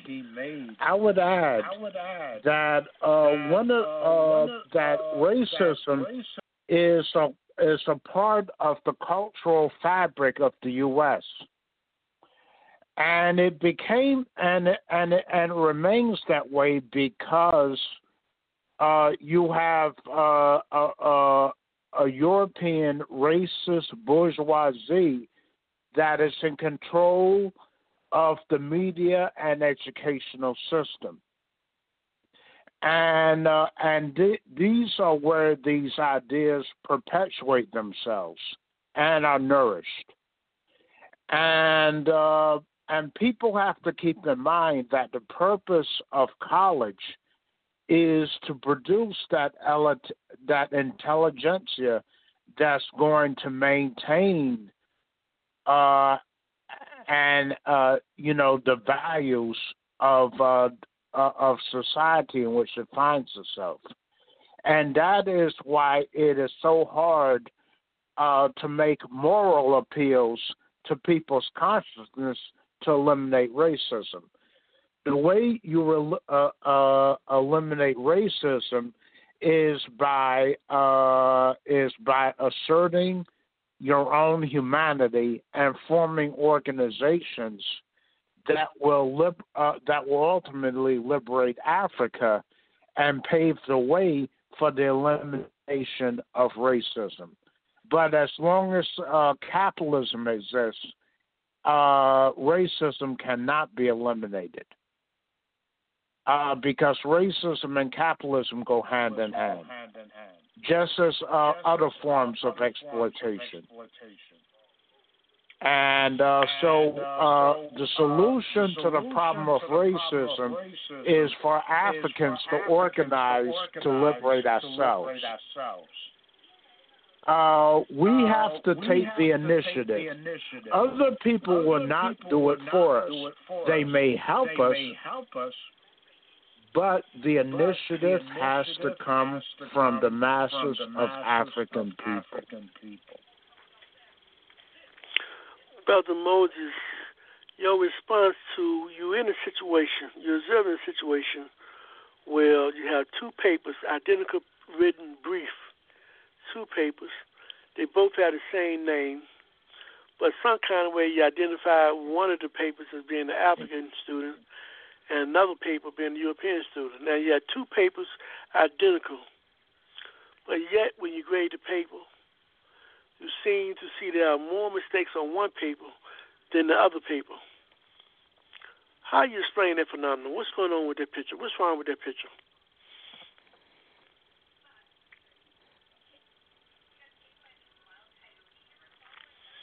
While I wait for Brother Moses, the other panelists, Brother Haki, Anthony, when they deal with that phenomenon, you had two identical papers. You had the same name, student with the same name, but they realized one was African and one was European. But for some reason or other, two identical papers, yet they saw different errors, more errors on. I think what is happening is the fact that in any educational system there's a cultural bias. And the educational system is biased to favor Europeans, and that bias is built in. It's part of the cultural the ideology of capitalism, if you will, and that ideology is pervasive. Because, as Nkrumah teaches us, because it covers every facet of a human being's life, including his relationship to nature, relationship with other human beings, and even how things are evaluated and judged. So it's a very difficult system to fight against. Yeah. How can it be possible? You have the same paper, everything's identical, but yet because they distinguish between the two papers, which one is African, which one is European, they saw different errors on one where they didn't see on another one. What is taking place when you're in a situation like that? What's going on? Yeah, well, that's the unconscious bias. In other words, that's an assumption, that when you look at certain words, certain phraseology, that's affiliated with, certain ethnic groups. And so, therefore, when they see that kind of unconscious bias rises to the surface. But here's the problem. If that same phraseology, the same usage of words for that white student is not perceived the same as that same phraseology and words by the African student. And so, other words, so those words on the sheet have unique connotations when it comes to African people, but not any connotations when it comes to white students. So it speaks to the unconscious bias, and so therefore, how do you weed that out? I mean, one of the things, if you're inculcated to believe, you can condition to believe that you are better than someone else based upon skin color. Anything that substantiate their beliefs becomes a self-fulfilling prophecy. So you believe that African students simply shouldn't be here or shouldn't be a lawyer or training for law simply because they don't have the attitude, and it's based upon what? The fact that the phraseology and the sentences they use are not traditionally used by European people. So it does have unique connotations. And so the mere fact that you can take the same two identical papers and come to two different conclusions in terms of the author of those papers speaks to the unconscious bias. I think the whole point of that test, that study, was to assess the unconscious the unconscious bias that exists, in among human beings. And one of the things, Brother Africa, I think that and I agree with the brother. I think one of the big errors was you shouldn't have fired that law professor. You should have kept her there. You shouldn't have fired that at all. I agree. What you should have done is bring her in in front of all other law professors, set her down and say, okay, now we're going to discuss something of very, very serious nature. You said this on social media. Now you got an opportunity to defend yourself because we want to learn, we want to understand more about your thinking. How did you arrive at such decisions? It would have compelled her to deal with her racism. Because keep in mind, because racism is part of a system, getting rid of a couple of lawyers, teachers, professors of law, is not going to eradicate racism at Georgetown University. So this was a teaching moment in which they should have kept her and said, okay, now we want you to defend your racism. Of course, the bottom line is indefensible, and the other lawyers would have pointed that out and would compel her to look at her own racism. It may not mean that she's going to change. I'm not saying that at all. But I'm saying at least on a conscious level, at least she's more sensitive to the fact, this bias exists. And she can no longer hide behind this illusion that she doesn't see color.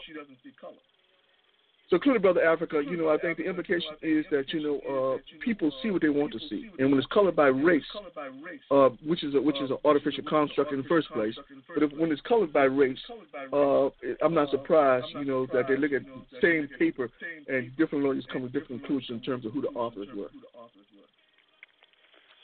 Okay, what I can do, I can go to my caller to be waiting for a while. He may have something he wants to say on this subject. Caller 6050. You've been listening to this particular discussion. Are there any thoughts you'd like to weigh in on? Caller 6050. The mic is yours. Caller 6050. Any question, comment? Okay, I think the caller is listening. So what we're going to do, we're going to continue the discussion. What we're going to do right now is let's talk about another form of racism that's been playing out in social media. And this particular racism is dealing with Sharon Osbourne getting a heated debate while defending Piers Morgan about Meghan Markle, as she was talking about her experiences of being part of the so-called royal family. Now, she was defending his position, which he believed that whatever she was saying was not true. And he don't believe anything what she said, and she was defending that. Now, what does that make her? Does that make her a racist, or does she have the right to defend anyone who may have a position and have the right to stake that position? Panelists, where do y'all fall on this particular issue? Start with you, Brother Anthony. She's not necessarily a racist for that reason. Defending Morgan's right have a different opinion from the other panelists on that program. And he has a right to his own opinion. And I don't think her defending him makes her racist. And now, at a minimum, Piers Morgan is bigoted. At a minimum, because because of his criticism of Meghan Markle. But but racism runs. There's more to racism than bigotry. Bigotry is a part of it, but another part of it is the ability to impact a person's ability to live to their fullest human potential based on their ethnicity or race.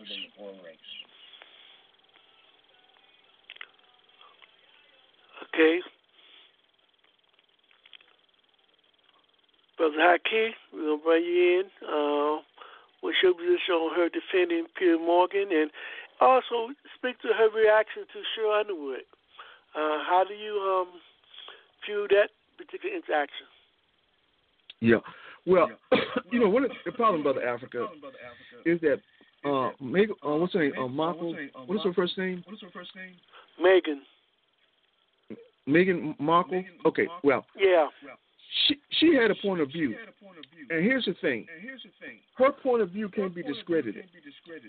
Nor should one attempt to discredit her point of view. I mean, you can disagree with her point of view, but when you rise to the level of saying that you don't believe anything she says, you're essentially saying that she's a liar.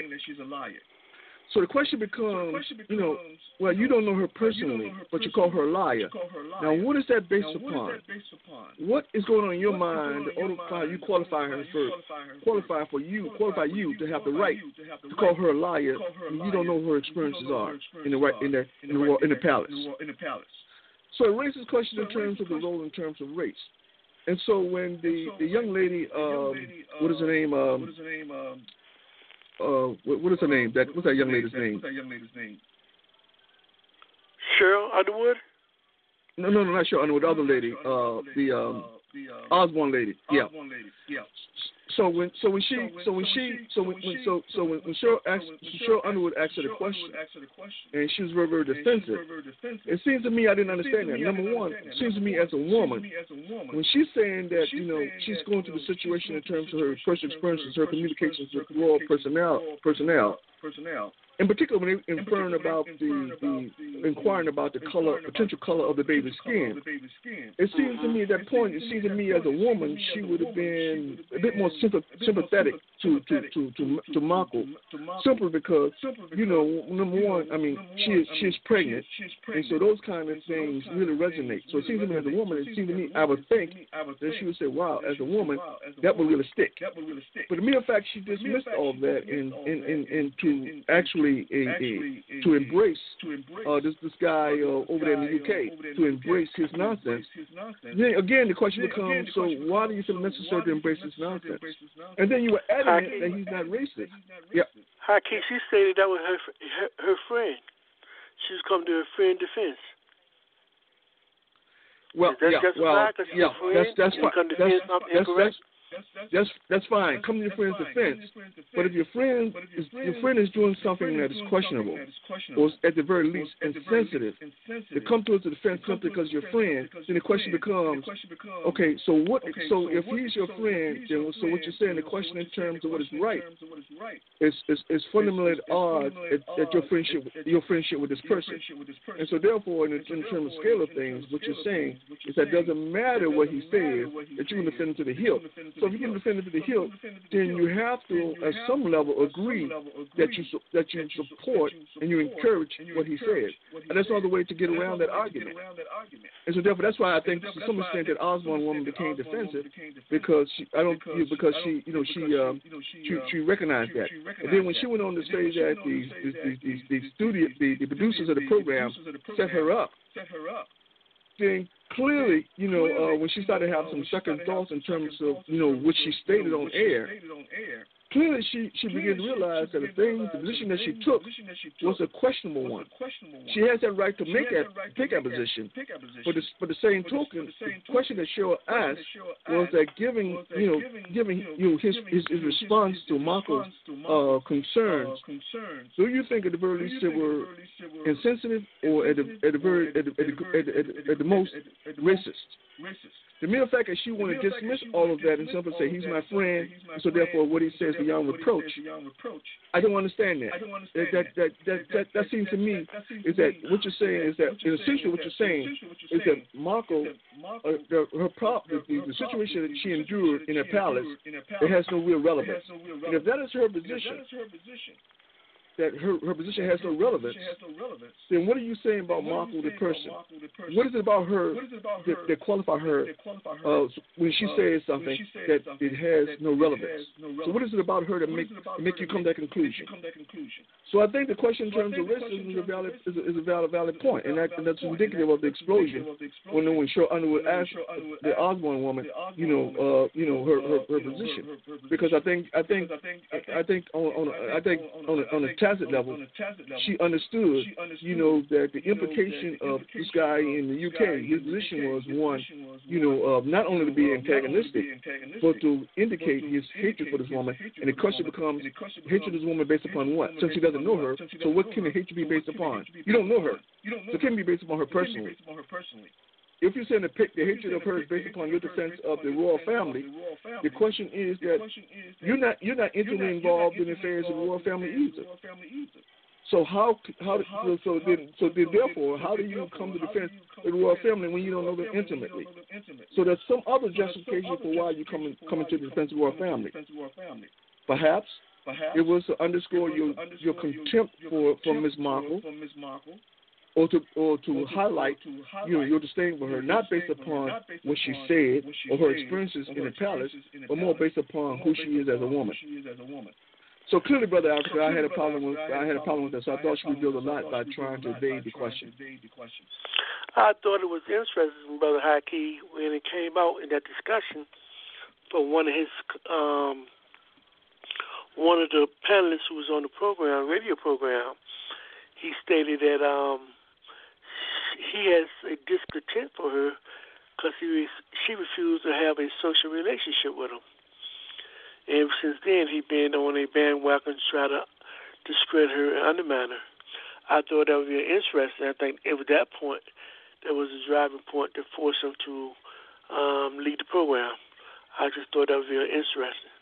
But what we're going to do right now, we're going to come to Brother Moses. His back where it's working. Brother Moses, can you hear me? If so, would you like to contribute to anything that was just stated? I was on mute. Yes. Your thought. Yeah, this racism thing, I think the key thing is, as Anthony pointed out and as Hakeem alluded to earlier, is that it's systematic and that, it's embedded and institutionalized, and that we have to attack it scientifically and not just think that the individual personalities be able to make the difference in the mass of the people. And so, we need a revolution. We need a social order that has been sensitized and conscious, politically conscious of the racism and the racist institutions and how they work and what they've done to us in the past and what we need to do in order to stop it in the future. For a cultural revolution and after the Floyd was killed, there was an uprising of consciousness, and we need to get that kind of fervor in terms of the revolutionary movement, and this is the way we will overcome racism ultimately. Thank you.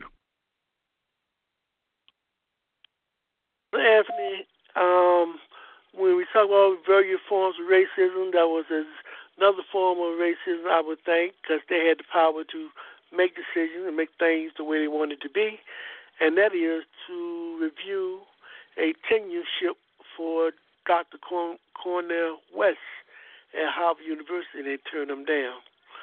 Now, if you're interested in terms of they denied him his tenure because he had been tenure at other so-called prestigious European universities in the Ivy League.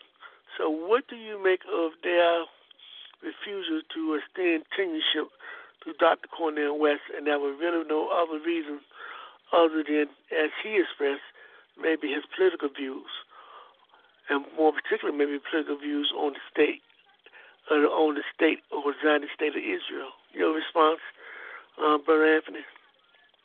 Yes, that's probably accurate.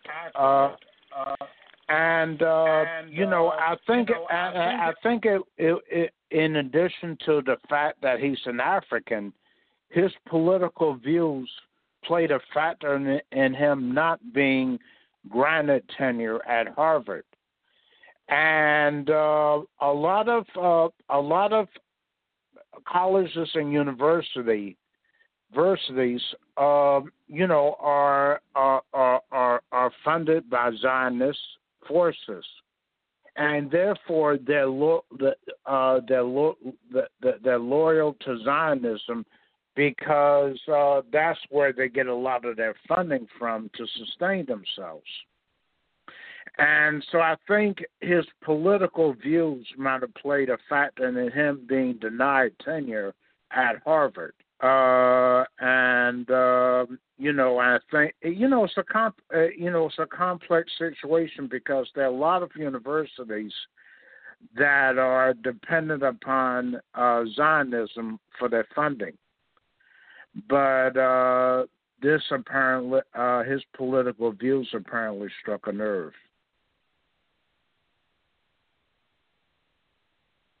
Brother Haki, your response dealing with Dr. West and his situation at Harvard University. Yeah, well, denying tenure to Dr. Cornel West was, there's no way to adequately describe, the consternation I feel, when he was denied tenure at Harvard. I mean, he was originally tenured at Yale University. So this guy, in terms of credentials, in terms of, his literary output, in terms of the kind of books that he writes, I mean, his intellect, I mean, there's no justification. This is the kind of professor that you would want at any university. The mere fact that they decided not to give him tenure speaks volumes in terms of the kind of antagonism that exists, supposedly, in a university, particularly Ivy League university, where open debate is supposedly worshipped and honored. So clearly, I think this issue around his desire to see a paradigm shift in terms of the way human beings are treated in society, I think that contributed to him not getting tenured. But more importantly, I think the notion that when he started equating the struggles of the Palestinians on par with the struggle against anti-Semitism, I think that was a bit much. I think for those individuals, who designed this element at the Harvard University, I think it was a bit much. I think behind the scene they probably worked feverishly to make sure that he wasn't given tenure. And here's the irony. See, if he wouldn't have got tenure, he still could have been there. I mean, he still could have remained there. I mean, you know what I'm saying? Even at the point where he made the decision to leave there, at that point they was moving toward providing him tenure.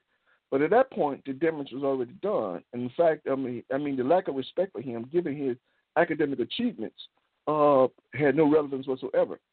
They simply felt that simply because of the things that he said, but his exercising openness in terms of academic debate, the mere fact that he did that was an affront to a lot of these people in positions of power there at Harvard University. And so therefore, it speaks volumes in terms of the kind of lack of respect they had for this giant brother in terms of his academic accomplishments. So clearly he did the right thing. He left Harvard University. He's back in New York, where he started, where he's respected. And and he enjoyed the kind of freedom, as an intellectual, to engage in real debate around very, very critical issues. And then certainly when we talk about the issue in terms of the Palestinians, any professor who goes for grain of salt, who doesn't defend what's happening to the Palestinians, defend against what's happening to the Palestinians, is no professor at all. So Dr. Cornel West is clearly, a giant among men, and the mere fact that Harvard decided not to give him tenure speaks volumes in terms of perniciousness of racism in the society. Panelists, when we talk about racism and its various forms, that was an aspect of, and we know it's not really racism, at best it's prejudice, because this particular young lady, she really didn't have no power, but she was expressing her desire in terms of her attitude towards a group of African female women who were playing basketball. They were students, high school students, I believe, in Oklahoma, in the state of Oklahoma. They chose to take a knee as the national anthem was playing, and she spoke very loudly to the microphone, called them F-ins, you know. And, you know, it seems to be at this point in time that there's no regard to people expressing their distaste or dislike for African people at this point in time in the U.S. as well as in many places throughout the world. So what do you make of this announcer, this European lady, calling these students F and the N-word because they chose to take a knee while the national anthem was playing? Anyone can start off. Well, Brother I'll Africa, start off. Go ahead. Outrageous Let Brother Moses start us off, Brother Moses. Yeah, obviously it was outrageous. This MC or whatever was for the game. Did not realize her mic was on, obviously, and expose her real feelings. And you know, this is the nature of the struggle.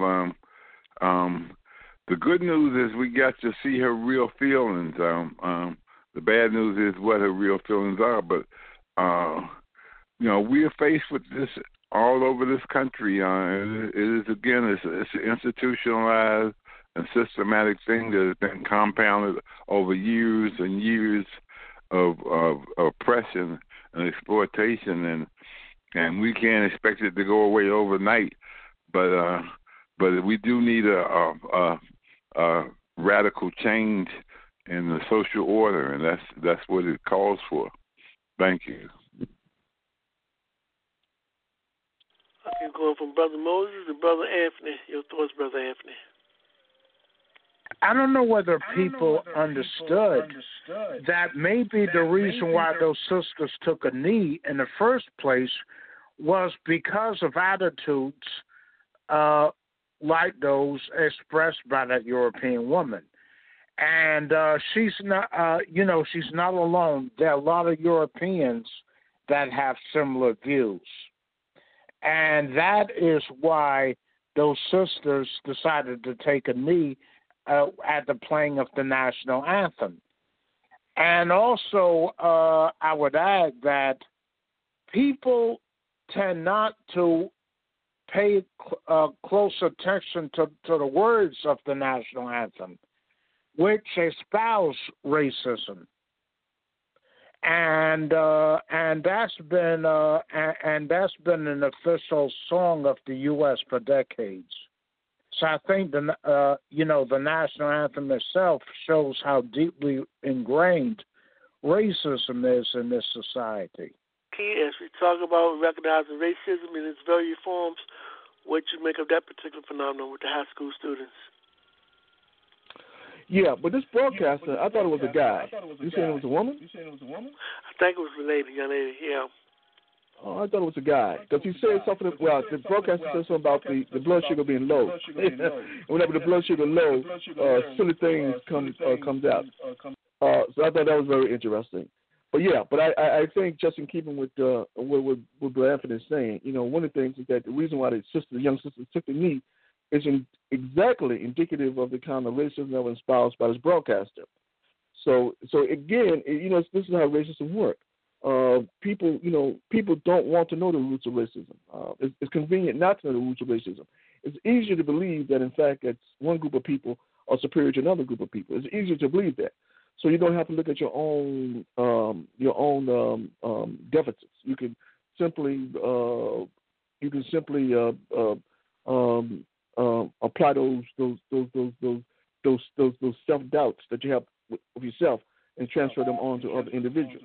So I think from a psychological point of view, it's very easy to pretend or to not acknowledge the fact that racism exists, or that in fact racism is part of your persona.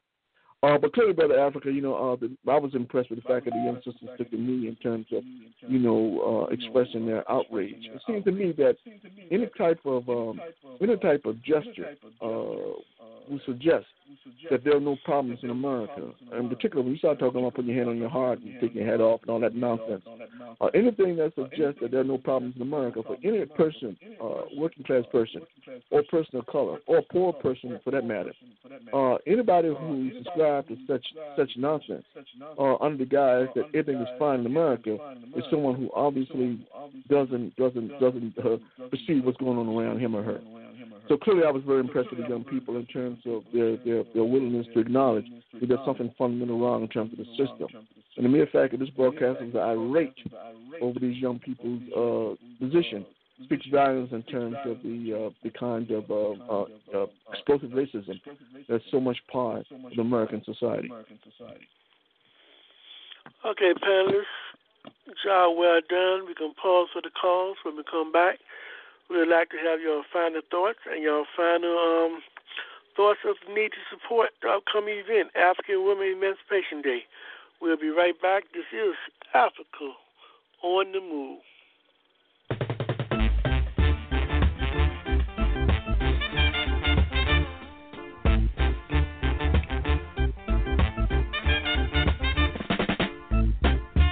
Marcus Garvey come to pass.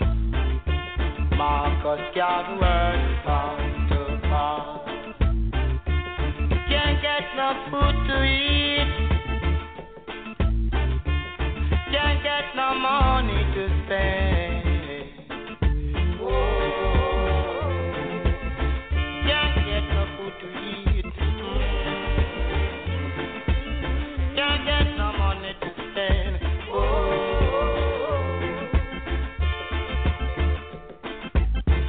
Come, little one, oh, let me do what I can for you. And you, hello. Come, little one, come. Oh, let me do what I can for you and you alone.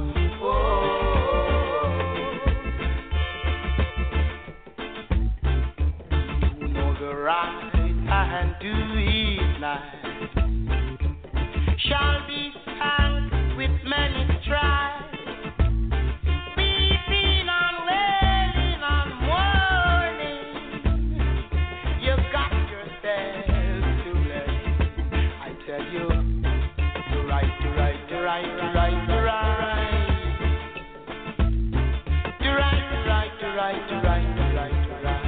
I beg you, tell you to do right. Beg you to do right.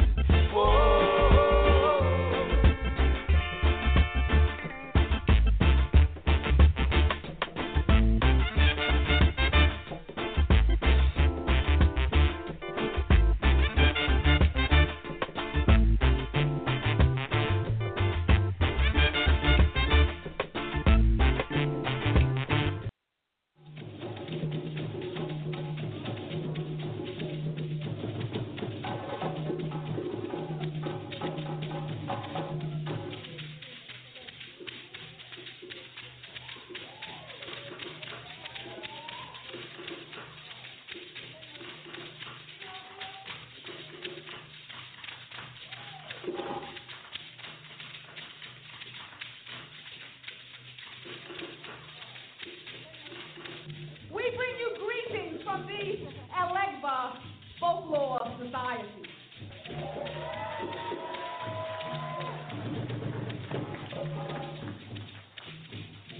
Now, among the Yoruba, Elegba is an Orisha.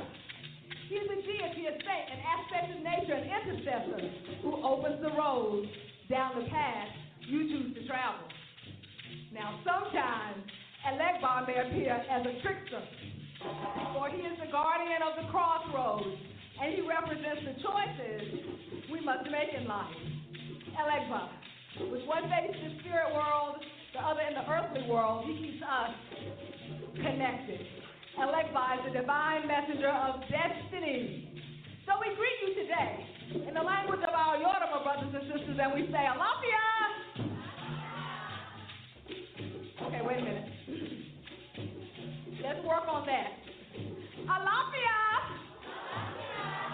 And in the language of the Manding, where our dance and music comes from, we say, Sumole. And in Swahili, to say hello, we say, Jumbo.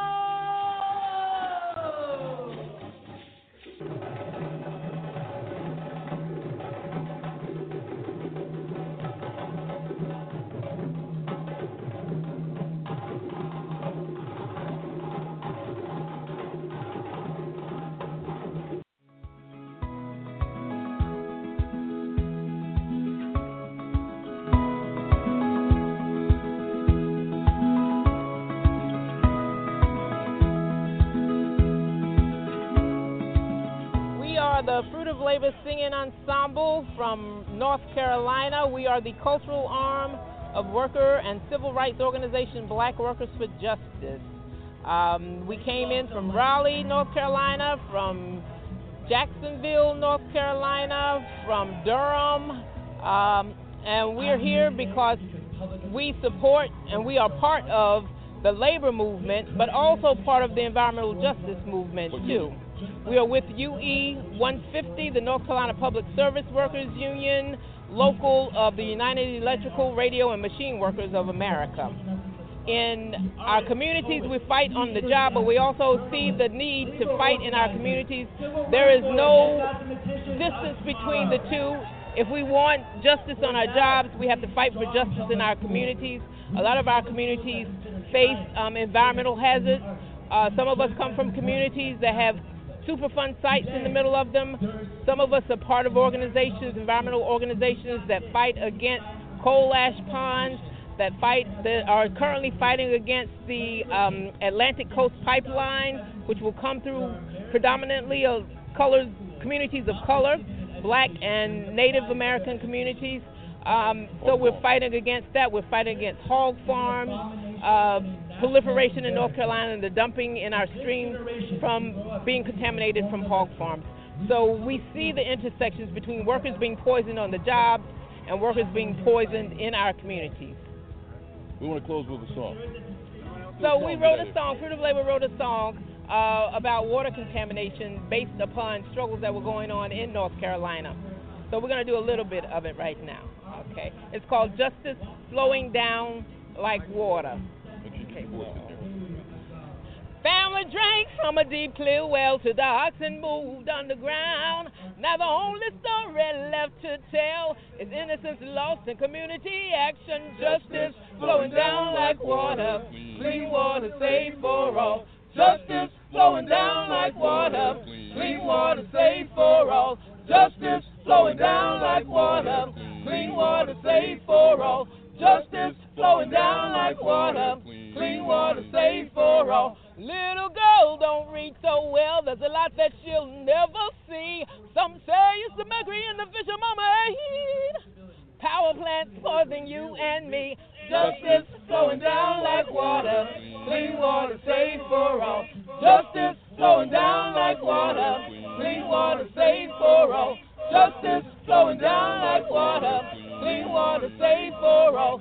Justice flowing down like water, clean water safe for all. Clean water safe for all. That's it. We'd like to welcome you back to Africa on the Move. We're discussing racism in its various forms. At this particular time, we're going to close out this program with our final remarks for today's program and a statement in support of African Women Emancipation Day from our political panelists and analysts. We start out first with Brother Moses, your closing statement and your response in support of the upcoming event, African Women Emancipation Day, which is this Saturday, March the 20th, 2021, from 12 to 3, and you can go to this website at www.a-aprp.gc.org to find out more information. Brother Moses. Final statement, Brother Moses? Yeah. The mic is yours. I enjoyed the show tonight. As usual, it's educational, provocative. I look forward to next Sunday. I'm trying to be a student of the revolution and study past revolutions, particularly the situation in Iran. In terms of my lifetime, I think I was too young for the Cuban Revolution, but the Iranian Revolution certainly was organized and a very organized and revolution. And I think we have to use that as an example of what's possible. And I'll leave it right there. Thank you. Thank you, Brother Moses, for your contribution to today's program. We now will go to Brother Haki. Brother Haki, your final thoughts and your statement in support of the African Women Emancipation Day, which will be this Saturday on the 20th of March from 12 to 3. Your final statement, Brother Haki. Yeah, well, of course, I encourage people to check out that program because it's needed. The bottom line is that without enlightened and strong, African and the women participation, the bottom line is that it's highly unlikely that we'll be successful in terms of endeavors to bring about a different paradigm, a more just and fair society. So we need that input from women badly. Definitely we need it. And that is the bottom line. And history has shown, when women's involvement, things get done. So we desperately need women's involvement in terms of bringing about real change. But my final statement, Brother Africa, is that, one of the things, I certainly hope at this point of the ball game, that people begin to seriously think about how perilous the situation is for African people in society. The brother earlier said that he's optimistic that people are more informed in terms of what's going on. I certainly hope he's right. I would like to believe that people are becoming more informed in terms of what's going on. But in order to assess whether or not people are informed, to a large extent depends on, people's actions, depends on people's discourse. So in having these kind of discussions and people, bringing information, presenting information, bringing it to the table, then you get a sense that, that people are growing and people begin to understand what the issues at play are. Anything short of that is very difficult to assess how effective, people are learning what's going on in society. One of the things that we struggle to create organization, and of course one of the things in terms of creating organization is that, there are different ways in terms of seeing the world. Certainly these perceptions often get in the way in terms of agreeing that the fundamental problem is not so much the identity aspect of all of this, but the primary problem is the contradiction is capitalism. And so once people come to the realization that the primary problem is capitalism, then the question in terms of creating a new paradigm becomes automatic. So the struggle continues. And I really hope that people are beginning to grasp just how serious the situation is that's confronting not just African people, but poor people generally. Clearly, when we talk about immorality of power, we talk about in terms of the willingness or the unwillingness of the wealthy to engage with the issues that are so pertinent to the society, speaks volumes of the kind of selfishness that they employ to the extent that their only concern is how much they can get, how much can they gain. No concern whatsoever in terms of the suffering of the masses of people, the impediment imposed on the system, or the ultimate destruction of the system itself. So clearly, we got to work cut out for us, and as always, Brother Africa, I encourage people to unravel the matrix. I think that is key, because once we unravel the matrix, then we're on our way in terms of doing those kind of things, those kind of institutions, those kind of organizations that we need that are truly empower our people. And having said that, Brother Africa, you have a good night. And you do the same, Brother Haki. We thank you. Brother Evan, your final thoughts and your statement of support in honor of the African Women Emancipation Day that's coming up this weekend. Certainly. I would urge all Africans and justice-loving people who have time to check out the AAPRPGC's commemoration of African Women Emancipation Day. It is very important that our sisters get organized as well as the masses of our people. And in spite of the works of the enemy, the consciousness of the masses of our people is rising. Not decreasing, but rising. But we have to take that to the next level and belong and join a permanent organization that is working for our people's liberation. One such organization is the All African People's Revolutionary Party, GC. And you can learn more about the AAPRP GC by visiting our website at www.a-aprp-gc.org. There you can learn more about our objective, Pan-Africanism, and the history of our party and the Pan-African movement. Thank you for having me on the program tonight, Brother Africa. And we thank you, Anthony, for your participation. We thank our panelists and analysts for their participation. We are thanking Sister Mormy for her participation.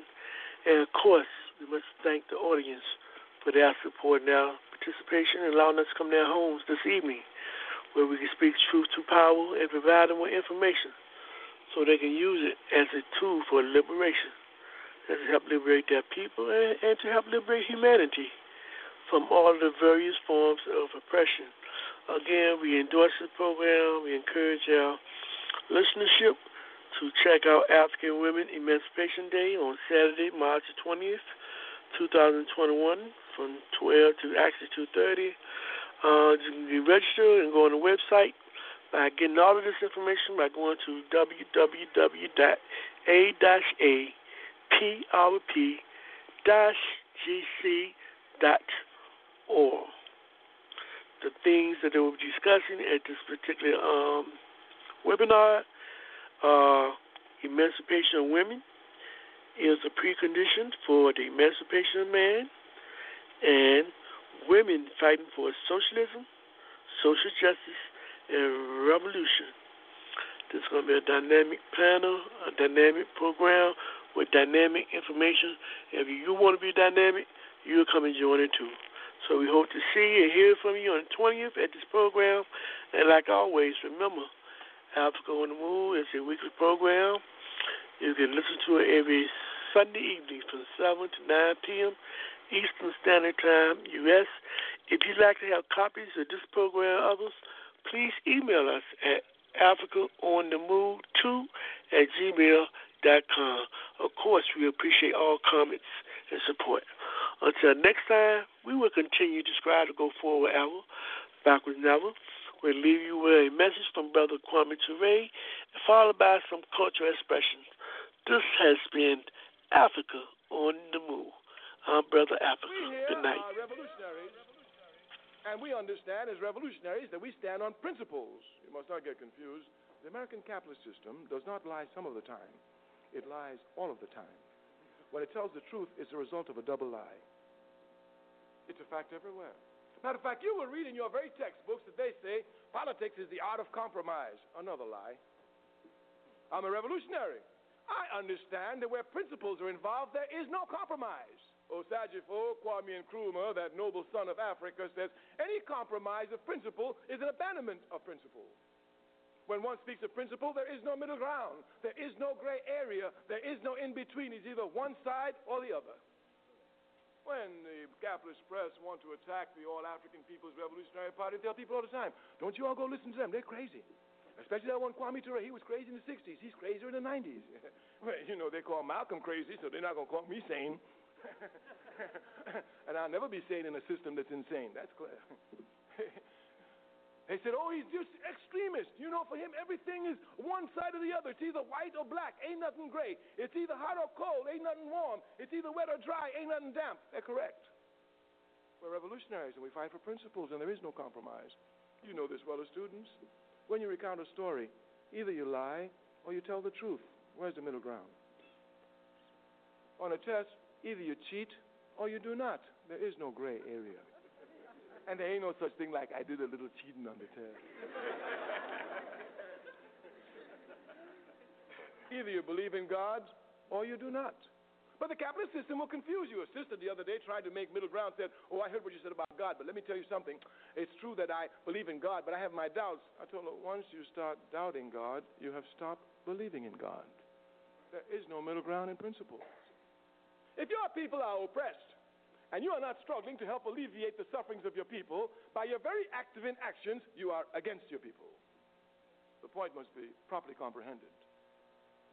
The point must be properly driven home.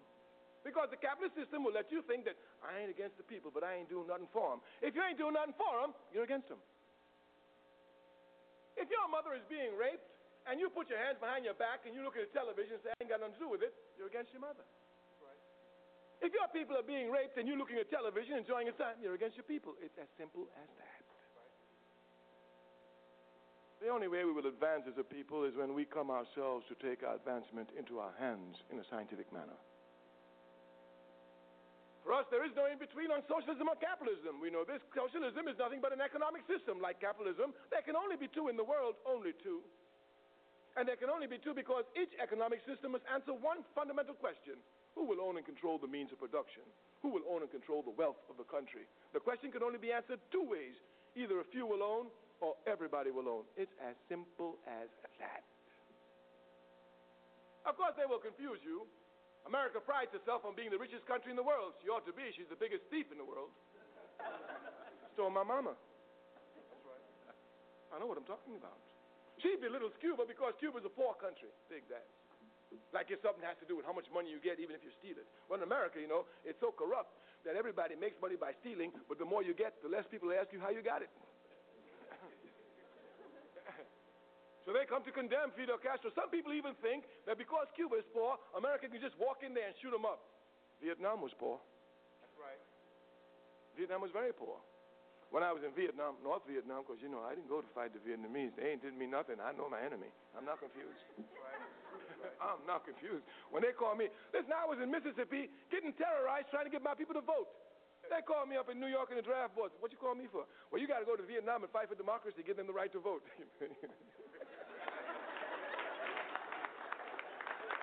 And they said it with a straight face. All right, thank you. All right, you go ahead. So I never got confused with them.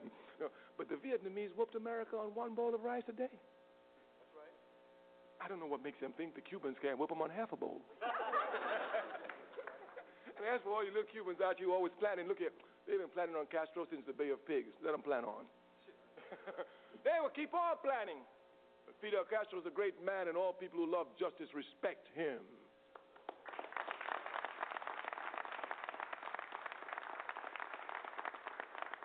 Look at the situation.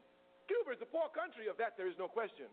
But do you know, in Cuba, every child from the time they're born until they die will have perfect health care, free of charge to every level. They won't even pay for medicine. It's a poor country. Cuba's a poor country, but if you were a student in Cuba, you wouldn't pay a penny for your education, not a penny. When you look at poor Cuba and see its concerns for its citizens, and you look at rich America and see its homeless, of which Cuba has none, you can see the difference between capitalism and socialism.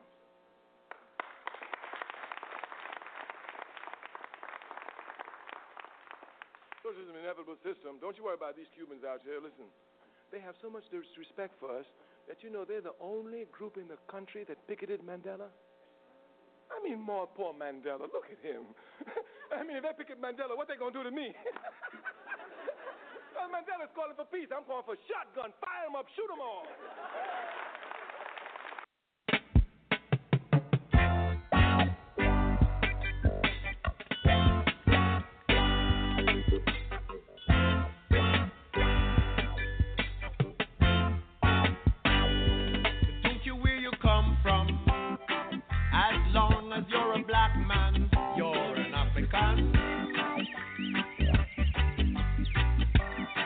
No mind your nationality, you have got the identity of an African. African. 'Cause if you come from Clarendon, and if you come from Portland, and if you come from Westmoreland, you're an African. So don't care where you come from, as long as you're a black man, you're an African. No mind your nationality, you have got the identity of an African. 'Cause if you come from Trinidad, and if you come from Nassau, and if you come from Cuba, you're an African.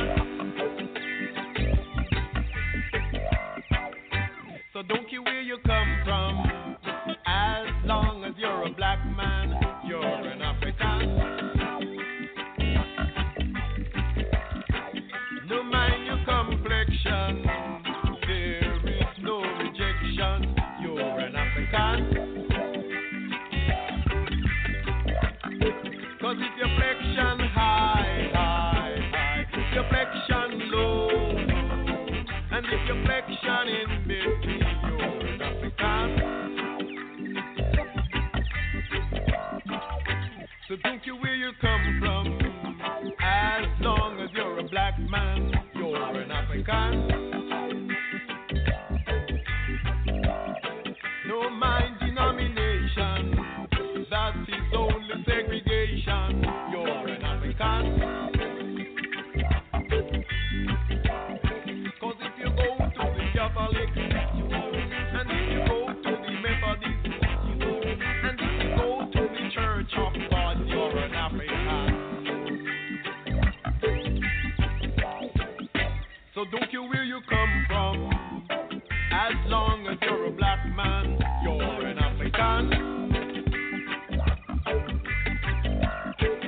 No mind your nationality, have got the identity of an African.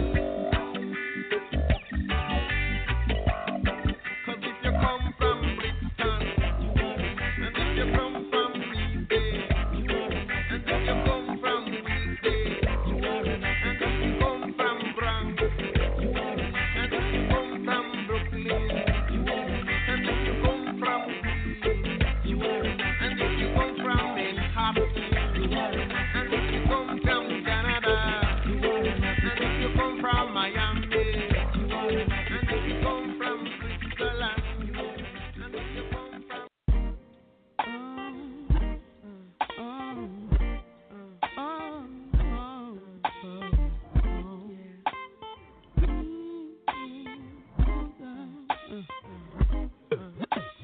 He is my king, he is my one. Yes, he's my father.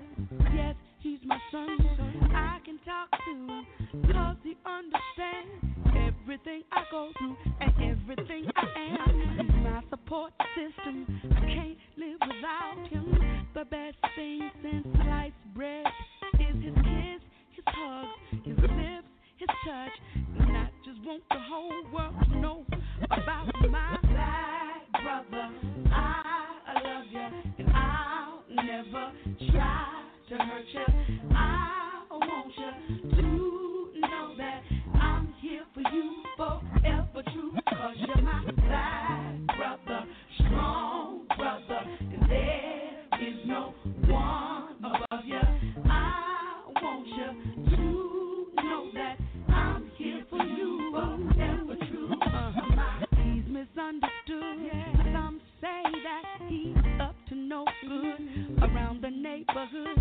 Well, for your information, a lot of my brothers got education. Now check it, you got your Wall Street brother, your blue collar brother, you're down for whatever, chilling on the corner brother, your talented brother, and to every one of y'all behind bars, you know that Angie loves you, my black brother. I love you. I'll never try to hurt you. No. I want you to know that I'm here for you forever true. 'Cause you're my black brother. said I never hurt you. I want you to know that I'm here for you. Forever, brother, strong brother. There is no one. There is no one. I want you to know that I'm here for you. Forever true. You mean so much to me.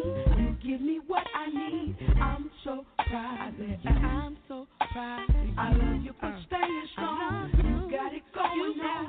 I'm so proud of you. Going through thick and thin, brothers, you gonna win. I'm so proud of you. I'm so proud of you. Whenever you're facing doubt, brothers gonna work it out. I'm so proud. I got unshakable faith.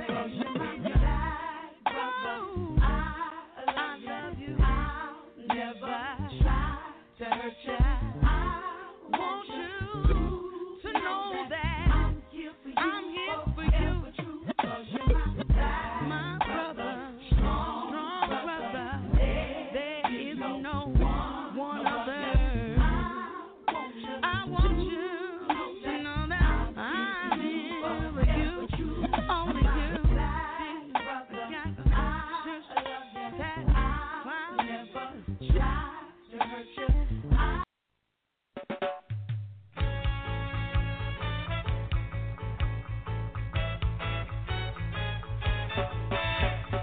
Buffalo soldier, dreaded like a rock star. It was a buffalo soldier in the heart of America, stolen from Africa, brought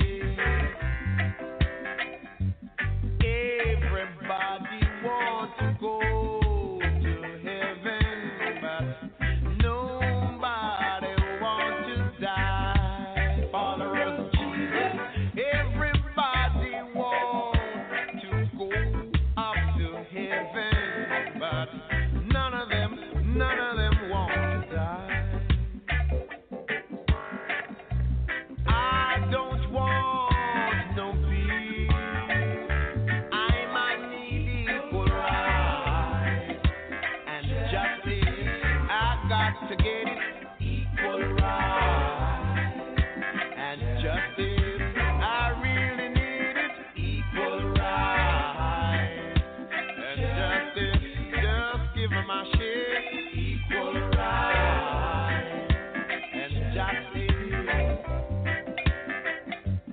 What is due to Caesar?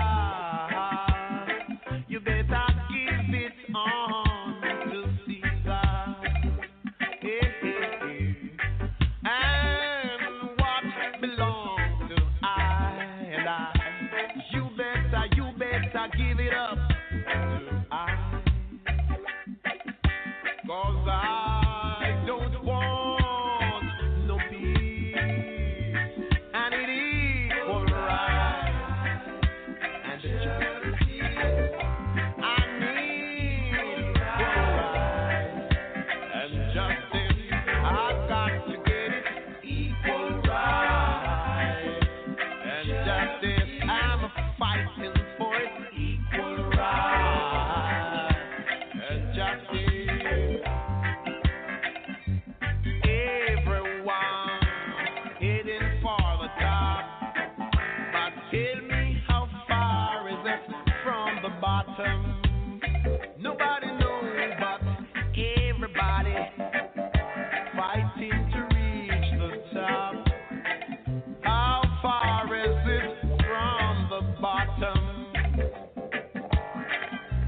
I don't want no. I want equal right and justice. I need equal right. Métetelo en la cabeza, en intelecto y actitud, estamos sobrados, somos ricos y sigo respetando al rap de Puerto Rico, al cubano, al colombiano, mexicano y español, pero lo de nosotros sale del corazón, con sentimiento, con talento, violento, ojo, no con armas sino con conocimiento, el intelecto emana de los foros, te metes en internet y lo ves en los foros, es sabiduría, aunque muchos locos piensen que son habladuría, conozco primero a fondo la ciencia mía, para que después hablen como comadre chismosa, yo te escribo en verso y en prosa, no soy Alice en el país de las maravillas, estamos claros, te portas mal, te acribillan, te hacen papilla, es que eso es obvio, o eres ángel o eres demonio, ni no, o eres ángel o eres demonio, quiero ver a toda la gente con las manos arriba, ¿dónde están los latinos con las manos arriba? Que vive el hip hop con las manos arriba, ¿qué? Con las manos arriba, que viva la cultura con las manos arriba, el deporte con las manos arriba, Venezuela con las manos arriba, ¿qué? Sentimiento, sabor, rumba, corazón, la salsa retumba, retumba el tambor, no se te olvide el joropo, recuerda el folclor, te lo digo en rap, crece la tensión, ritmo caribeño, se siente el calor, esto es música de calle, al que no le guste que vaya a llorar para el valle, es música con estilo, tú estás claro así que solo dilo, para que lo sepas, yo no tan criolla como comerse una arepa, volar papagayo, llámalo, cometa, tropo perinola, que te ruchen las metras, música venezolana es todo lo que se haga en Venezuela, no solo es un ritmo, escucha las letras, tan criollo como que te vean y te digan, para que te choquen las manos, al final del día, dale, hablamos, y lo que más me alegra, la gente latina siempre será gente negra. Belice, Bolivia, Brasil y Cuba, Chile, Colombia, Costa Rica, Honduras, República Dominicana y Ecuador, Guatemala, Haití, El Salvador, México, Perú, Panamá y Uruguay, Argentina, Nicaragua, Puerto Rico, Paraguay, todos unidos nuestra América entera, junto a Venezuela una sola bandera, junto a Venezuela una sola bandera, comandante, te amo, que Dios te bendiga.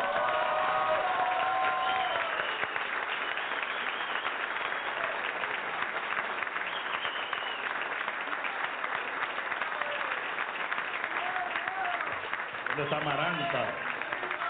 El Amaranta y el Pinky, ¿dónde están? ¿No? La cantera.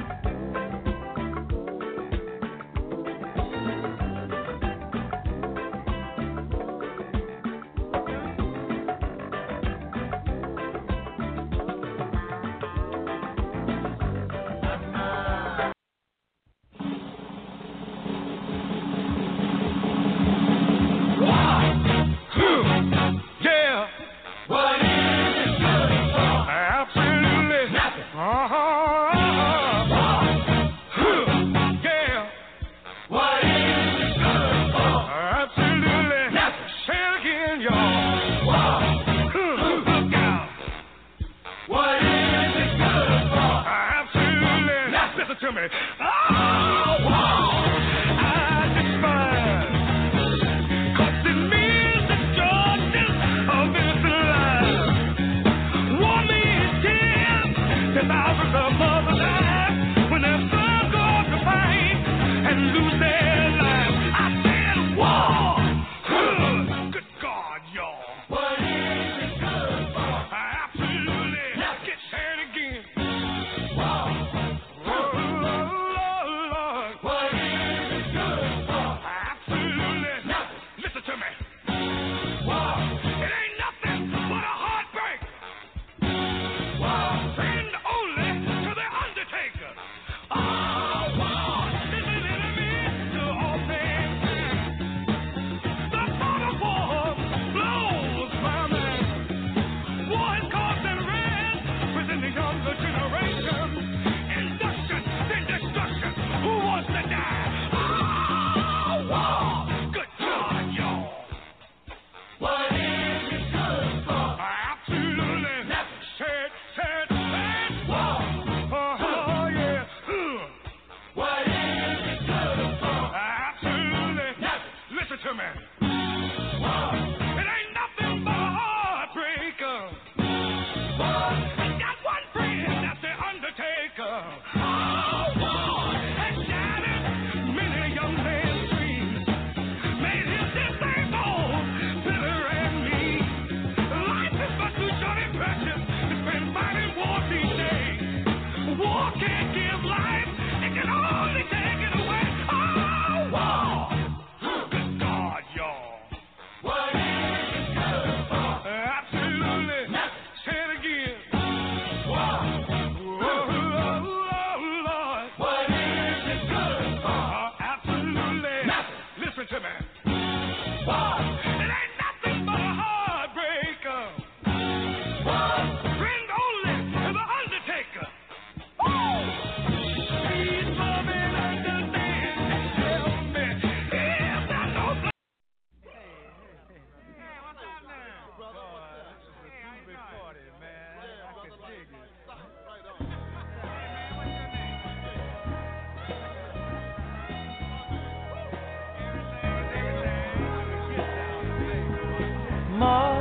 Mother, there's too many of you crying.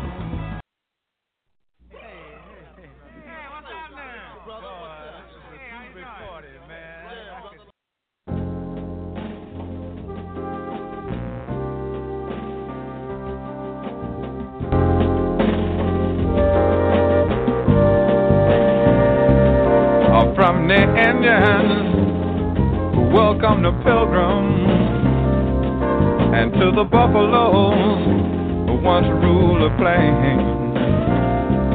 Like